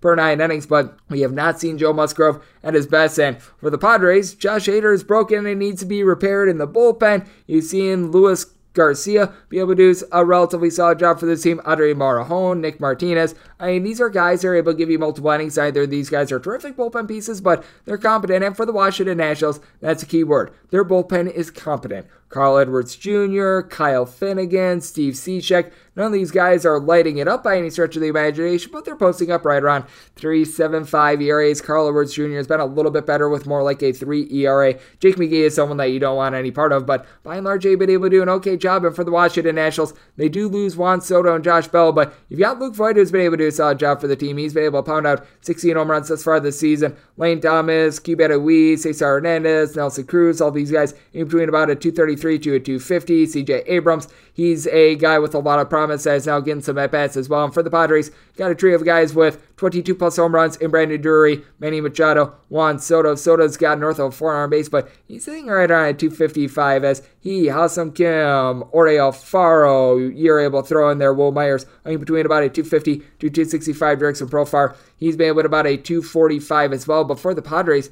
they are averaging the 3rd fewest runs per game at home of any team in baseball in the National League this season. That is something that I think could wind up being a little bit of a bugaboo. Certainly, I think that the Padres should be a favorite. I don't think that they warrant being north of a $3 favorite. I mean, if we're setting the Nationals at this line right now, imagine what winds up happening when they face off against the LA Dodgers. So, I mean, this is one of these cases which I am going to be taking a look at the Nationals, getting a plus price. I think that this line is a little bit out of whack, and when it comes to total, I did wind up setting it at 7.8. I think that USI Gray is going to give up the deep ball. Musgrove going to continue to struggle a little bit as well. So, looking at the over along with a big plus price with Washington, 965, 966 on the betting board. It is the Miami Marlins in the road face-off against the LA Dodgers. To be determined is going to be going for the Dodgers, and Braxton Garrett is on the bump for Miami, so this is a game that is presently off the board. The expectation is we are going to be able to get the redhead, Dustin May, in this game, and if it is May Day, I am setting the Dodgers as a minus 244 favorite on the money line. We'll be willing to lay minus 137 on the run line with a total of 7.2, so a 7 or less, we'll be looking at an over 7.5 prior to the under. Braxton Garrett, despite his 2-6 record, this guy has been actually really good for the Miami Marlins recently. You take a look at what he's been able to do over his last 6 starts, and he's been posting up a sub 3.5 ERA. He's been able to do a great job in terms of getting swings and misses in this time span, getting over 10 strikeouts per 9 innings overall for the season. He's been getting right around 9.5 strikeouts per 9 innings, giving up 1 home run per 9 innings. Has seen some road struggles with a 4.40 ERA on the road compared to a 2.45 at home, but Braxton Garrett's been able to do a relatively solid job. You take a look at what Dustin May was able to do at the AAA level, though, and he had given up 1 run or fewer in every one of his start/appearances. He was starting to go 4 to 5 innings. His strikeouts per 9 rate north of 13. He was absolutely mowing them down. Now, got to figure that the Dodgers are going to be taking a little bit of a cautious approach. You got to figure that the Dodgers bullpen probably going to be up and active in this game, but you do have a pair of guys, Caleb Ferguson, Evan Phillips, that have been supreme in this bullpen, both posting up sub-$1.50 ERAs. You've had Chris Martin, Craig Kimbrell, not necessarily be able to do the job for the team, but I do like what Alex Vesia has been able to do, and Ryan Pepiot, I could see him perhaps becoming a little bit more of a long guy for this team with having now back in the fold Dustin May, so going to be interesting to see what happens with that dynamic. And the Dodgers, as we know, they're going to be able to back him up with one of the best offenses that you're able to find in baseball, as Mookie Betts at the leadoff spot, 27 bombs, hitting at 270, and Will Smith is hitting at 270 as well with 17 home runs. He, Trey Turner, Freddie Freeman, as a matter of fact, all between 16 and 18 home runs. You do have a little bit of a power outage towards the bottom of the fold. Someone like a Trace Thompson doesn't necessarily go deep for you, but he and Justin Turner both hitting between about a 250 to a 260. These guys have been solid. Gavin Lux hitting nearly 300. The albatrosses for the team have been guys like Joey Gallo, Austin Barnes, Cody Bellinger, and for the Miami Marlins, it's just all about not getting any offense whatsoever. in the starting lineup yesterday, you had one guy with more than 6 home runs for the season in Jesus Aguilar. He's hitting right around 235. Miguel Rojas is hitting about a 240. And John Birdie's hitting at 270. Whenever Garrett Cooper's been out there, he's been solid, but he's been banged up. And then you wind up having so many guys like Jacob Stallings, J.J. Belady, Peyton Butterick, Gerard Encarnacion, these guys at 225 or lower, and it's just an issue for the Miami Marlins. They did wind up trading away quite a few of their bullpen pieces as well. They still have Dylan Floro. They've been able to do a solid job of being able to get some good innings to Tanner Scott as well, as he's been a little bit up and down, and they do wind up getting Cole Sulzer back as well. But I do think that Garrett, he's going to be able to land a good start for the Miami Marlins. He's just going to get no run support whatsoever, making the Dodgers minus 244 on the money line, so need at least a plus 245 to take a shot on the Miami Marlins, 7 or less. Looking at the over 7.5 or higher to the under as we go 967, 968 on the betting board. It is the Toronto Blue Jays and the road face-off against the New York Yankees, as Garrett Cole is going to be going for the Yankees, and Mitch White is on the bump for Toronto. Toronto is an underdog of any routine, plus 152 and plus 170. Meanwhile, between minus 172 and minus 185, your price on the Yankees. 7.5 to 8 is your total on the 7.5. Over is minus 115. The under is minus 105. On the 8, the under is minus 115, and the over is minus 105. Needed at least a plus 170 to be able to take a shot on the Toronto Blue Jays, and we've been able to get there in a few spots. Right now, we're hovering more around about a plus 160 to a plus 165. In a lot of places, we're seeing pretty much a peak of right around plus 170, but that's something that I'd be willing to take with the Toronto Blue Jays, because with Garrett Cole, we were laying it out with our good friend Justin Perry. Certainly, he's been able to do a good job of being able to give the team swings and misses. He's still a very good pitcher. He just shouldn't be priced quite like this. With Cole, we have seen him give up quite a few deep balls this season with right around 1.45 home runs per 9 innings. That's been better at home rather than on the road, though he still has been giving up right around 1.2 home runs per game when he's been at Yankee Stadium. He has been posting up a 2.94 home ERA compared to a 3.79 ERA on the road. And Mitch White, far from terrific, far from terrible. 3.72 ERA overall for the season. One away from Los Angeles, his ERA does wind up going up a little bit north of 4, but he's been able to keep the ball in the yard, giving up less than a home run per 9 innings. Walks can sometimes be a little bit of an issue, right around 3.1, 3.2 walks per 9 innings. He gets right around 7.5 strikeouts per 9 innings, but he is facing this Yankees lineup at just the right time, as he's got a lot of injuries. Giancarlo Stanton saw the full DJ Turn It Up LeMahieu. He doesn't necessarily look to be himself either, and for the Toronto Blue Jays, that is not the case, as Alejandro Kirk, Lourdes Gurriel, they're both hitting above 300. We have seen Vlad Jr. really be able to step it up recently. He's up to 26 home runs thanks to being able to pound out 5 deep balls over the last 15 days. You've had Bo Bichette be able to come back into the fold. George Springer, he wound up having, I believe it was a 4-8 game a little bit earlier in the series. And I mean, for the Yankees, you still have Aaron Judge. He has been incredible, north of 100 RBI, 46 home runs. Anthony Rizzo, he has went deep 28 times thus far this season, but he and Josh Donaldson both hitting between about a 220 to 225. They have sent up Oswaldo Cabrera. He needs a little bit of seasoning himself. Isaiah Kiner-Falefa, Jose Trevino, they both hit it right around a 265. But on top of that, the Yankees bullpen starting to look a little bit more shaky. Clay Holmes, he has currently landed on the injured list. Scott Effross, he's been a little bit up and down since getting to New York. Now, I like Ron Medanacchio. He's been able to post up right around 2 ERA. Wandy Peralta, Albert Abreu, these guys have been able to give you a sub-3 ERA. But for the Blue Jays, their bullpen all of a sudden has been able to fortify itself, as David Phelps, when he's been with the Blue Jays, Zach Pop, Yimi Garcia, Adam Simber, all these guys giving you an ERA of a 3.05 or better. Anthony Bass winds up coming into the fold as well. So I do think that the Toronto Blue Jays do present some value in this spot. I do think that Cole is going to give up some runs, and I think that Mitch White is going to wind up giving up a deep ball or two to a Yankees lineup that they're not going to continue to score 3 runs or fewer entering into the game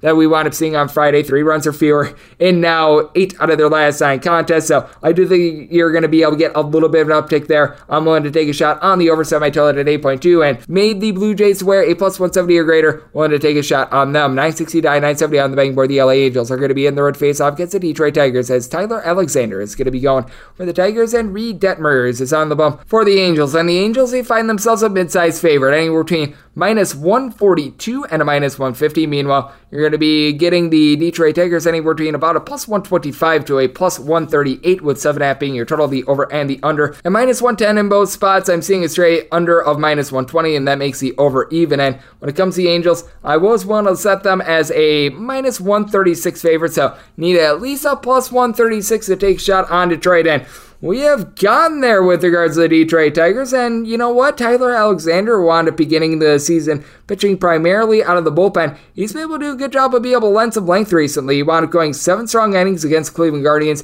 and start a little bit earlier this month. He has given up 3 runs or fewer in every one of his starts since coming off the injured list. He's been able to do a solid job of being able to hold down the fort for this team. 3.34 home ERA, does a good job of being able to keep the ball in the yard, giving up 1 home run per 9 innings, is issuing right around 2.3, 2.4 walks per 9 innings. And then you do take a look at the flip side for Reed Detmers, and ever since he wound up really getting a little bit of a demotion, I think that he wound up having to go down to the minor leagues a little bit, he has been absolutely dominant, as he has given up 7 runs, 6 of which earned over the course of his last 6 starts since the beginning of the month of July. So he has been nothing short of magnificent. He is starting to blossom for an Angels team that they need anything to go right for them at this point, as overall for the season, Detmer is giving up 1.25 home runs per 9 innings, right around 3.3 walks per 9. But, I mean, recently, this guy has actually been one of the best pitchers out there in the big leagues. But the problem for our good friend, Mr. Detmers, is that he is backed up by an offense that it is relatively rough. Now, the good news is Mike Trout is back in the fold for the LA Angels.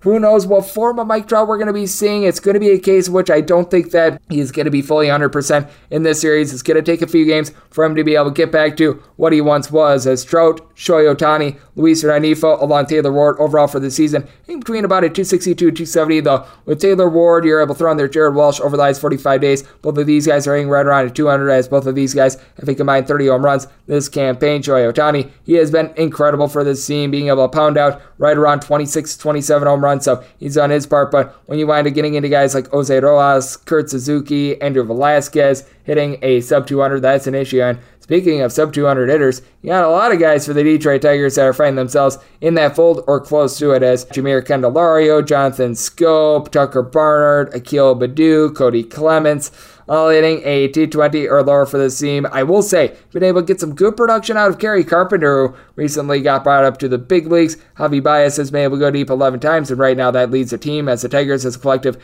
they've got fewer home runs than Aaron Judge and Anthony Rizzo do as a duo, but been able to have Riley Green be able to do a good job of being able to move the line for this team. Willie Castro has been able to do a solid job as well, hitting right around 250, but where I think that the Detroit Tigers have value is in the bullpen, because you've got a bullpen that they do rank in the top 6 in terms of ERA, been able to get good innings all season long out of Will Vest, Gregory Soto, Jason Foley, Jose Cicerno since he's been off the injured list, Alex Lang, Joey Menes, all these guys posting up a sub 3.5 ERA along with Andrew Chafin. And then for the LA Angels, Ryan Tepera, Aaron Loup are both posting up north of 4 ERAs. Jimmy Harrigan along with Jose Cuyata, both of these guys have been able to give you a sub 3 ERA. That has been beneficial for this team, but that bullpen pitching has not been great. I do think that both of these starters are going to be able to lend some solid length. I think that both of these guys are going to be able to do a solid job. So as a result, I did wind up setting my total at a 7. I'm looking at the under. I'm with the Tigers plus 136 or greater, willing to take a shot on them as we go 971, 972 on the betting board. The Boston Red Sox on the road face off against the Baltimore Orioles, as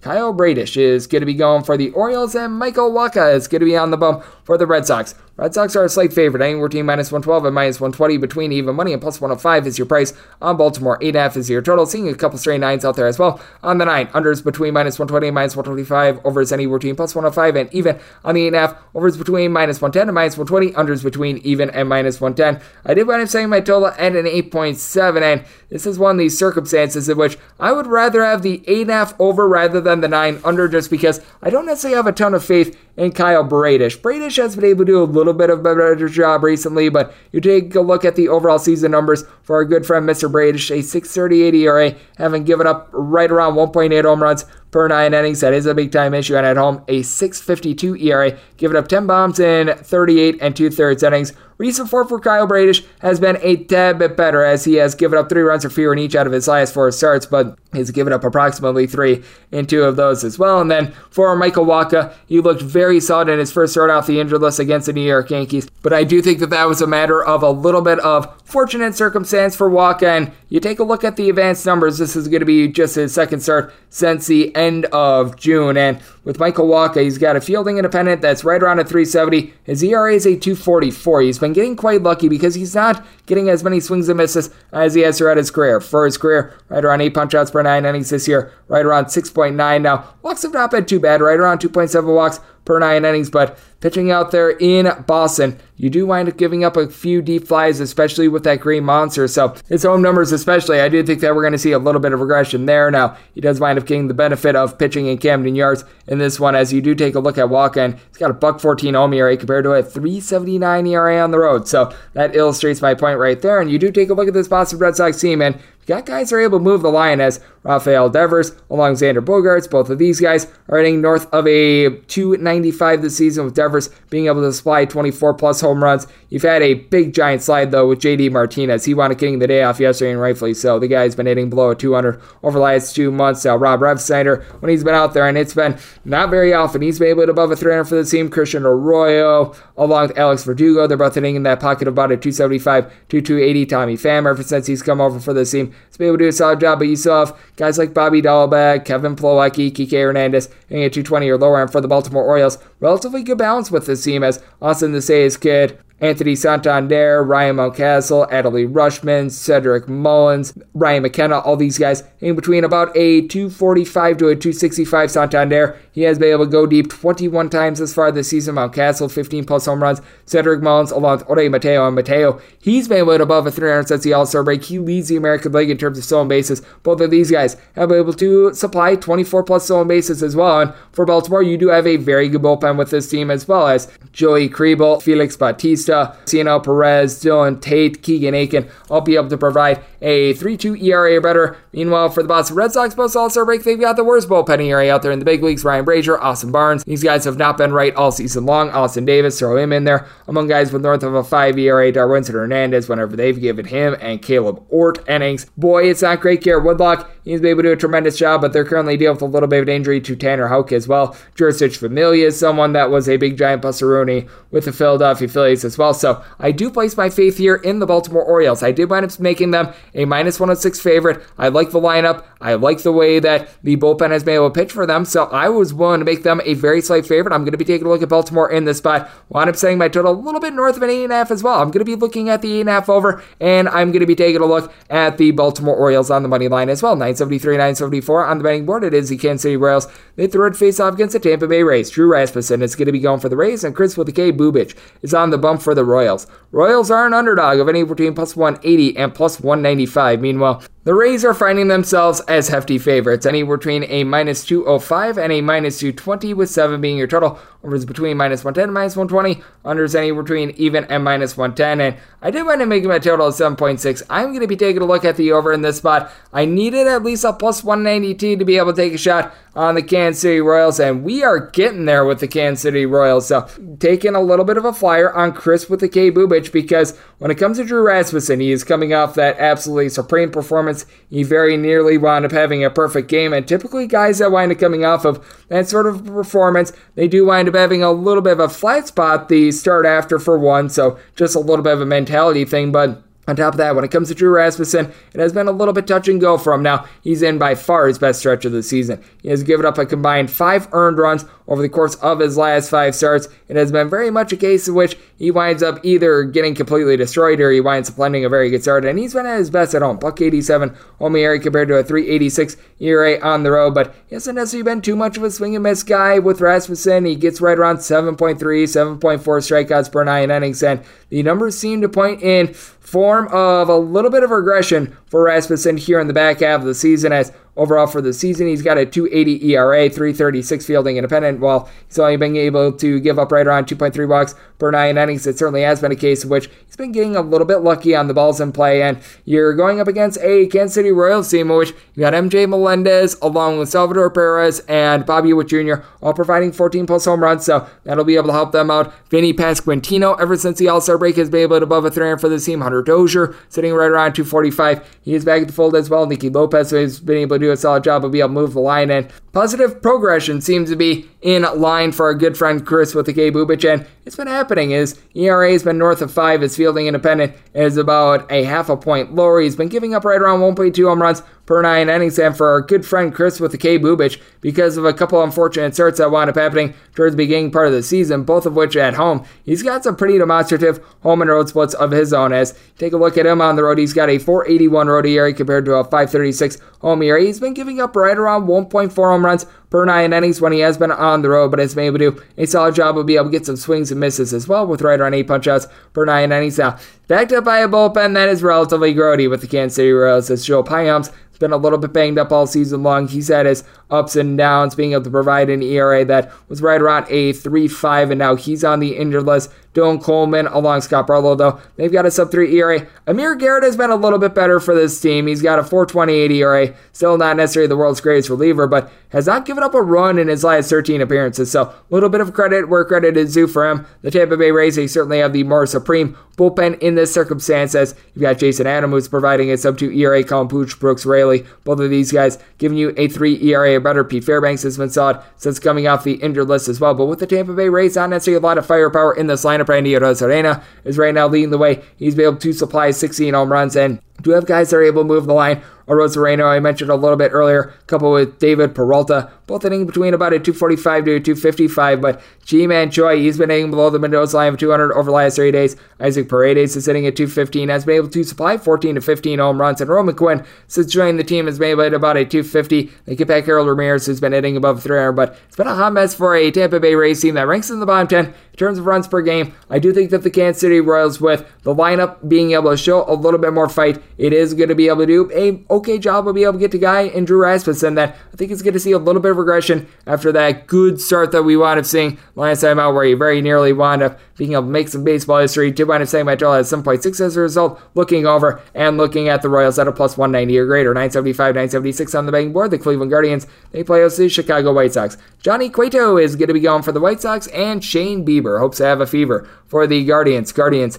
are a favorite of any between minus 155 and minus 165. Meanwhile, if you're taking a look at the White Sox, it's anywhere between plus 140 and plus 157.5 is your total. Under is anywhere between minus 115 and minus 125. The over is between minus 105 and plus 105. And when it comes to the Guardians, I could only wind up setting them at a minus 143. I've been very impressed by how Johnny Cueto has been able to perform this season. And under the radar, Johnny Cueto has been a much better pitcher on the road than he has been at home. Much needed for a Chicago White Sox team, in which things have been just all over the place for them overall for the season. Cueto giving up right around 0.9 home runs per 9 innings, has been able to do a good job of being able to keep the walks down, as he's given up in the pocket about 2 walks per 9 innings, but a 2.12 road ERA compared to a 3.36 ERA at home. On the road, he's giving up right around 0.7 home runs per 9 innings. Opponents overall, they've been able to get to him, hitting at 262, and this is a Cleveland Guardians team that they've got a bunch of guys that are able to do a solid job of being able to move the line at home. They are actually dead last in the big leagues in terms of home runs on a per-game basis, but you've got Amid Rosario, Josh Naylor, Jose Ramirez, Steven Kwan, Andres Jimenez, Oscar Gonzalez, all hitting at least a 275 for the team, but Ramirez, really the only guy that's been able to provide north of 15 home runs, 22 bombs, 98 RBI, going into what we wound up seeing yesterday. Do have a couple of dead bats like Luke Melee, Miles Strong company, but by and large, Guardians been able to move the line. They are the best team at not striking out in the big leagues, but this is also a White Sox team that they lead the big leagues in terms of batting average on the road as well. Eli Jimenez, Andrew Vaughn, Jose Abreu, all hitting at least a 290 for this team, and you've got Abreu and Vaughn both providing a double-digit amount of homers for a White Sox team that they themselves are in the bottom 5 in terms of home runs on a per-game basis, and you do need to get a little bit more from the bottom. Yes, Manny Grandal, Yohan Moncada, Lurie Garcia, these guys are hitting a 225 or lower. If they bring in Elvis Andrus, that should be able to help out this lineup just a little bit. Josh Harrison, he's been able to find it as well after he wound up having a very, very rough start to the season, and he's made a few pitching appearances as well. He's been hitting right around 300 since the All-Star break for the White Sox. Reynaldo Lopez, Jimmy Lambert, pair of failed starters. They've been able to come out of the bullpen and do an absolutely supreme job for the team, posting up sub-3 ERAs. You've got Kendall Graveman and Liam Hendricks able to close the door, and then for the Guardians, gotta love what this bullpen has been able to do all season long. Emmanuel Clase has turned himself into a top 2 closer in the big leagues. Nick Sandlin, Trevor Seaven, both of these guys firing a sub-3 ERA. James Karinchak in the 8th inning has been incredible, and Yel de los Santos right around a 3.2 ERA as well. So I do think that both of these teams are going to be able to have good pitching performances, and for Shane Bieber, ever since he wound up having struggles in which he wound up giving up 3+ runs in 5 out of his last 6 starts, he's been able to shape up, giving giving up a combined 5 runs over the course of his last 4 starts, going 6+ innings, and every one of them 8+ punch-outs in 3 of those starts as well. But you do take a look at Bieber, and he's got a 3.51 home ERA compared to a 3 ERA on the road. This is despite the fact that he's given up 9 home runs in 90 innings on the road, compared to just 2 home runs in 48 2/3 innings at home. Opponents have been able to just lay the wood on him a little bit more at home. I do think that that's going to be an issue, and I think that Johnny Cueto, he's going to be firing all cylinders as well. I'm willing to take the White Sox at anything north of a +143, and when it comes to this total, I did wind up saying it at a 7.7 with the way that both of these teams make contact. So looking over, and I'm going to be looking at the White Sox as we go 977, 978 on the betting board. It is the Texas Rangers on the road facing off against the Minnesota Twins. Chris Archer is going to be going for the Twins. Glenn Otto on the bump for the Texas Rangers. Total is 8.5 with the over anywhere between -110 and -120. Unders anywhere between even to -110. When it comes to Texas, they're an underdog of anywhere between +135 and +148. Meanwhile, with Minnesota, you're going to be getting them between -155 and -160. When it comes to Texas, needed at least a +172 to be able to take a shot. If you're taking a look at the Minnesota Twins run line, you're going to be able to get a rather nice plus price on the run line, and that's where I'm going to be looking in this spot, because I do think that it's going to be a higher scoring game, finding it anywhere between a +125 to a +130. This run line laying a run and a half with the Twins, by the way, I needed at least a +115, and when it comes to Chris Archer, you know that you're not going to get a lot of length out of him. 5 innings or fewer in every one of his starts thus far this season, but Yohan Duran typically piggybacks off of him. He's able to end multiple innings. He leads the big leagues in terms of pitches thrown at 100+ miles per hour. He's got a sub-3 ERA. Trevor McGill, he's been able to give you a sub-3.5 ERA. Griffin Jax has not been tremendous for this team. He's been a little bit banged up as well. And when it comes to someone like Caleb Thielbar, not necessarily terrific, but they pick up Ode Lopez along with Michael Fulmer to be able to fortify that bullpen. Meanwhile, on the flip side for the Texas Rangers, they do wind up getting back Joe Barlow, and when he wound up going down with an injury, that's when things wound up going off the deep end when it comes to this bullpen, as Garrett Richards is now out of the fold. That's a good thing, because he was posting up north of a 10 ERA over the last 45 days. Brock Burke, along with Matt Moore, have both been able to provide a sub-2 ERA, but bullpen has been all over the place for the Texas Rangers over, we're going to call it the last month and a half, and for the Rangers, you certainly do have guys that are able to go deep for this team, as you've got Marcus Semien coupled with Adolis Garcia, between 18 and 20 home runs apiece. Garcia, you're able to throw in their Corey Seager. Jonah Heim, only between about a 250 to a 260. You're able to throw in their Bubba Thompson in terms of that batting average, as well as Heim has a double-digit amount of homers. Corey Seager right now leads the team, 26 home runs going into yesterday. And for the Minnesota Twins, you don't necessarily have a lot of guys going yard other than Byron Buxton. Buxton has been able to get a home run every about 12 or so at bats. He's got 28 overall for the season, but a lot of guys that do a solid job will be able to move the line. Gilberto Cestino, Gio Urshela, Carlos Correa, all these guys are in between about a 260 to a 270. Nick Gordon has been able to do a solid job of being able to reach base as well. Ode Polanco only a 235, but he's been able to supply 15 home runs, 341 on base, and Jose Miranda, he's hitting at 290 with a batting average north of a 320 over the last 45 days. That has been relatively impressive to take a look at. And when it comes to Mr. Glenn Otto, it has not necessarily been the world's greatest results for him. Now, I will say he's been better on the road rather than at home. For Otto, a 5.98 home ERA, a 3.97 ERA on the road, having given up 13 home runs over the course of 89 innings this season, so right around 1.3 home runs per 9 innings, but 7 strikeouts per 9 innings and 4.9 walks per 9 innings. Chris Archer, he's got a little bit of a walks issue, as well as he's been giving up right around 4.5 walks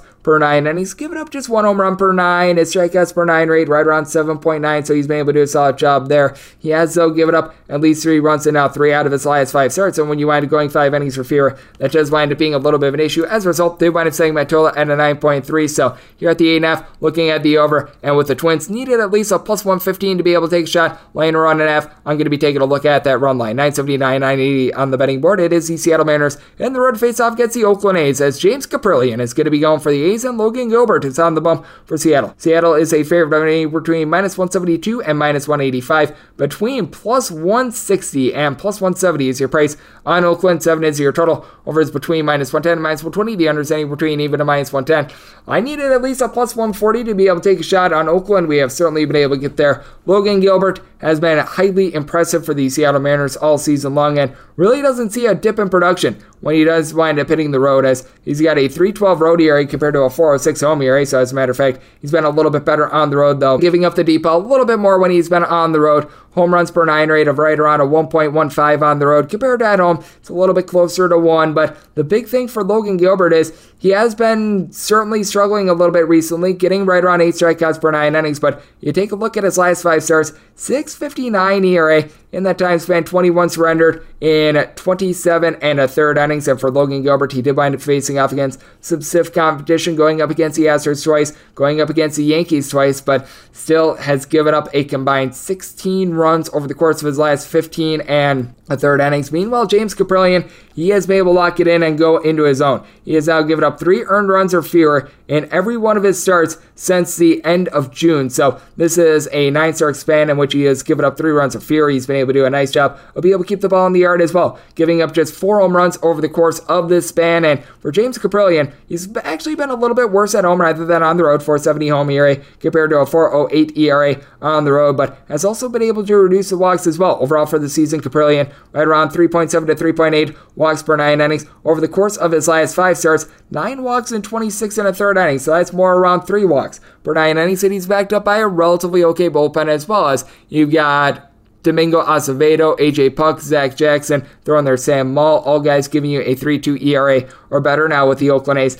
Not a lot in terms of offensive firepower among guys that have seen at least 25 at-bats this season. Nobody hitting above a 250, but you do have Sean Murphy and Seth Brown. 16 to 17 home runs apiece for both of these gentlemen, as Brown, Sheldon Noisy, Jonah Bride, Chad Pinder, all in between about a 235 to a 220, so that is a little bit of an issue, but been able to get a little bit more on offense ever since they've been without Ramon Laureano last few days. And then for the Seattle Mariners, you've got Julio Rodriguez along with Eugenio Suarez, both of these guys between 19 and 20 home runs and an on-base percentage right around 325 for Rodriguez. North of 20 stolen bases this season. Mitch Haniger is back at the fold as he and Ty France are both hitting right around a 285, and for Haniger, gotta expect the deep ball to get going as well. He has been banged up for much of the season, but last year when he was fully healthy, 39 home runs, was really the guy that they look to in clutch situations. J.P. Crawford has been a little bit all over the place, but Sam Haggerty at the bottom of the fold, he's hitting at 300 as well, and this is a Seattle Mariners bullpen that over the last 2 months, they have been number 1 in the big leagues in terms of ERA. Got a lot of guys like Andre Munoz along Diego Castillo that they started out the year relatively brutal, and they've been able to pick it up. Meanwhile, you've had some of your constants like Penn Murphy, Paul Sewald, Andres Munoz, throw in there Eric Swanson, have a 2.75 ERA or better. Matthew Festa has had his ups and downs, but he's able to provide some relatively solid innings as well. So I do think that this is a situation where you're getting Logan Gilbert at a relatively solid time, but I do think that he's going to be a lock-in against lesser competition. But I think that James Kaprielian going to continue to be masterful as well. So my total is 6.5. I'm looking at the under in this spot. And when it comes to the Mariners, so I want to lay up to a minus 140 with them. Need at least a plus 140 to take a shot on Oakland. So looking at Oakland money line along with the under, and we wrap things up with 981, 982 on the betting board. The Houston Astros, they hit the road to face off against the Atlanta Braves. Spencer Strider is going to be going for the Braves, and Christian Javier is on the bump for the Astros. 7.5 is your total. Unders between minus 110 and minus 115. The overs anywhere between minus 105 and minus 110. With Atlanta, they're a favorite of between minus 132 and minus 140. Seeing a straight minus 130 out there as well. Anywhere between plus 118 and plus 128 is your price on Houston. With Houston, I needed at least a plus 135 to be able to take a shot. I'm willing to lay up to a minus 134 on the money line of Atlanta. Mostly seeing right around minus 130, minus 132-ish, and that's my buy point pretty much to a T. When it comes to Spencer Strider, the strikeout numbers are absolutely ridiculous. He's been able to get over 13 strikeouts per 9 innings. Walks were a little bit of an issue towards the beginning part of the season, but he's been really able to lock in, giving up a combined 7 walks over the course of his last 5 starts, and he's been doing it against good competition. Last 4 starts have been against the Phillies twice and the Mets twice, so credit where credit is due there. 2.66 ERA at home overall this season, giving up 1 home run in 50-plus innings in Atlanta this season. Meanwhile, for Christian Javier, he's had his walks issues as well, and he, as well, has been able to do a great job of being able to get his swings and misses right around 12 strikeouts per 9 innings, but a walks per 9 rate that is a little bit north of 3. Now, he's been able to pitch much better recently. 2 runs or fewer surrendered in 4 out of his last 5 starts, but the Houston Astros have not been able to reward him with wins. They are 2-5 in his last 7 starts, and a big reason why is that they have scored 4 runs or fewer in all but one of those starts, with a lone outlier coming in a 6-3 win against Oakland in his most recent start. But you do take a look at Christian Javier, and he also has had a little bit of a tough time giving up the deep ball, right around 1.2 home runs per 9 innings. And for Javier, 3.80 road ERA compared to a 2.35 ERA at home, with opponents hitting 80 points higher off of him, as opponents hitting just a $1.48 off of him when he is in Houston. And it's an Astros lineup that all of a sudden it is revamped. They pick up Christian Vasquez and Trey Boo Boo Mancini at the trade deadline. They haven't really utilized Vasquez too much at all. It's still been a lot of Martin Maldonado, but you've got Jose Altuve, Kyle Tucker, a pair of guys that have combined for 40 home runs this season as Tucker, Elemendy Diaz, Trey Boomo Mancini, Alex Bregman, Jeremy Pena, only between about a 250 to a 265 Bregman. He had a multi-home run game a little bit earlier this week. He's starting to get it going. Yordan Alvarez has seen a little bit of dip in production ever since the All-Star break. By that, I mean he's hitting more like a 260 and not as many home runs recently. Meanwhile, for the Atlanta Braves, still a very fearsome lineup. Austin Riley goes deep for home run number 31 yesterday. He's hitting at 290, and for that matter, you've got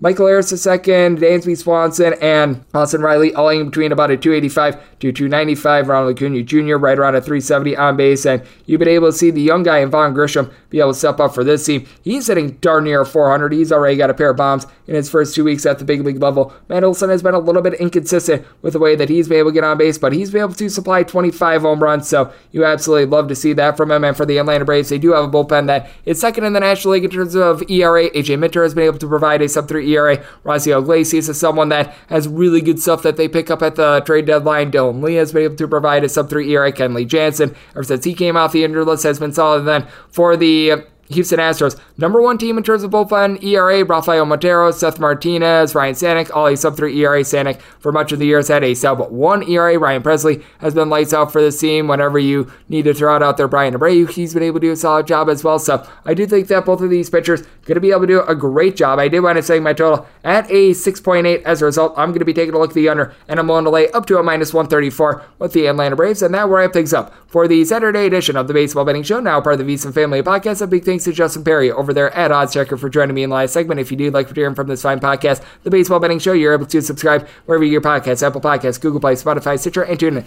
If you've got a question, comment, segment idea, what have you for this podcast, you do have one of two ways we offer those in. First one is my Twitter timeline at JNR_41. Keep in mind, letters CM, naming does not matter, so as per usual, please do send these into the timeline. The other way, it is fine an Apple Podcast review. If you rate this podcast 5 stars, it is very much appreciated. From there, you're able to fire whatever you'd like to hear on this podcast. So I have the 5-star review coming at you guys every single day throughout the baseball season. That means I'm coming at you once again tomorrow. Thank you so much for tuning in.